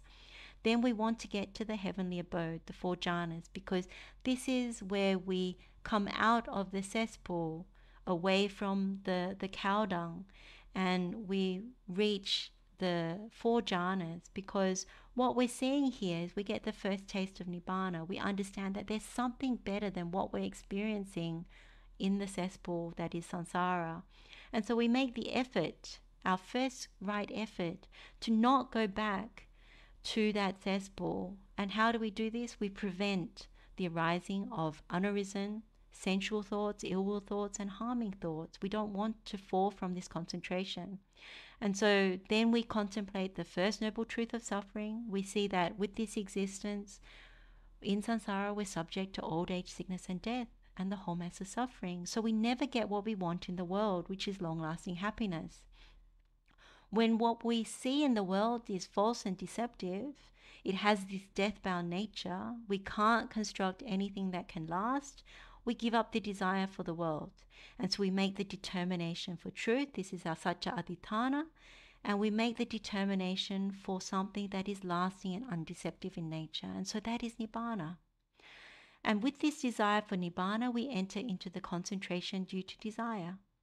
So we know that we need to restrain our sense faculties to protect this concentration. Otherwise, we get troubled by covetousness and sadness. So when we restrain our sense faculties, we connect with the Karaniya Metta Sutta at Santindriyo. So the step then goes Santindriyo cha Nippikocha. So when we're controlled in the sense faculties, then we're prudent, we're wise.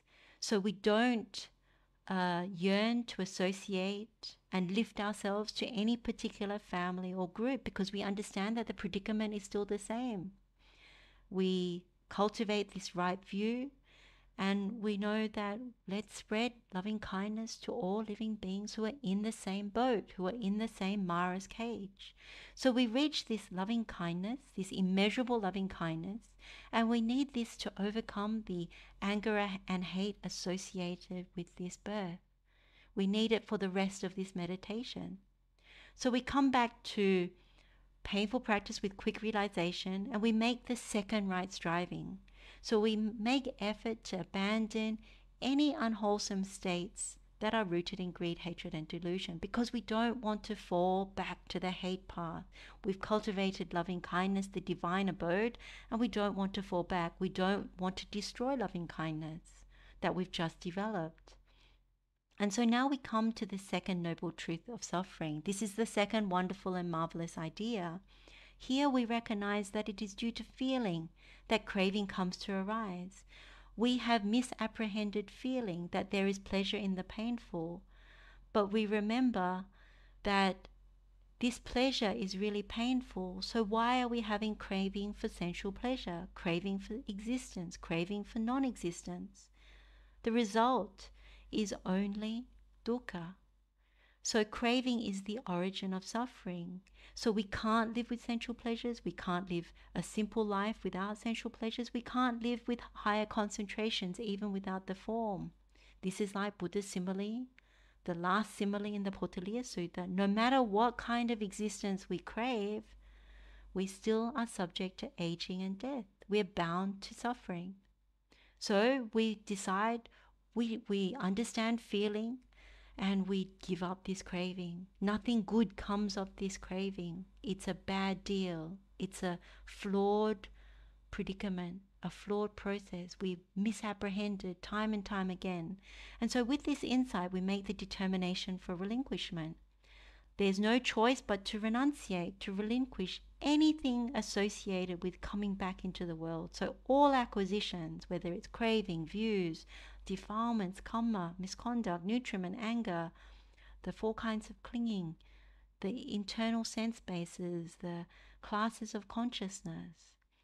So when we do this, we reach the concentration due to mind, the citta samadhi. So we apply the Potaliya Sutta meditation associated with lying and uh, uh, associated with truthful speech and non-divisive speech in order to support this concentration. In our meditation, we apply the stop sign and we remove any mental disturbances regarding wrong views and engaging in disputes.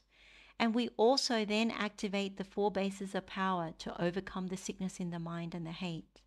We want to sustain our metta. We want to make sure that our mind doesn't shake. Otherwise, we won't be able to develop compassion. We don't want to be affected by the feeling when it changes. And so we meditate on the Potaliya Sutta. We develop the concentration due to desire through non-killing of living beings and taking what is given. So we do that, and through the truthful speech and non-divisive speech, we are developing the virtue. So this leads to concentration due to mind, and non-greed and covetousness, and the non-insulting with anger. We develop the mind, and it leads to concentration due to effort. And through the non-affliction with anger and non-arrogance, this is part of developing wisdom. And so we develop the concentration due to investigation.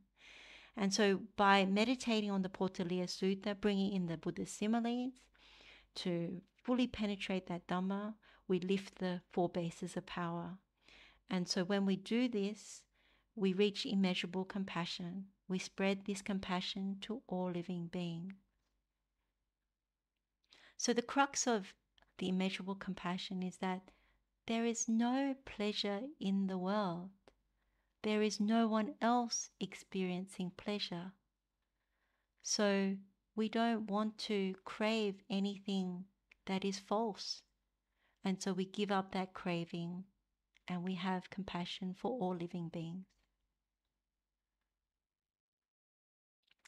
So we've now come to the end of our session. Let's express gratitude to the Buddha for these powerful teachings. Let's also express gratitude to our other teachers, all the noble ones, our parents, our good friends, Kalyanamitas, everyone who encourages us on the Noble Eightfold Path. And if you would like to dedicate the merit from joining this session to any departed relatives, you can do so now.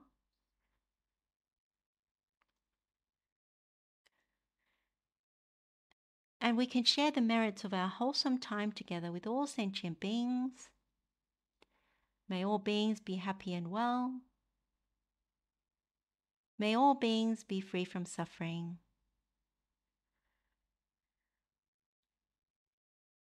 Blessings of the Triple Gem to all of you, wishing you all well. May you continue to grow in the Noble Eightfold Path, find happiness in the Buddha's teachings, and grow in wholesome qualities.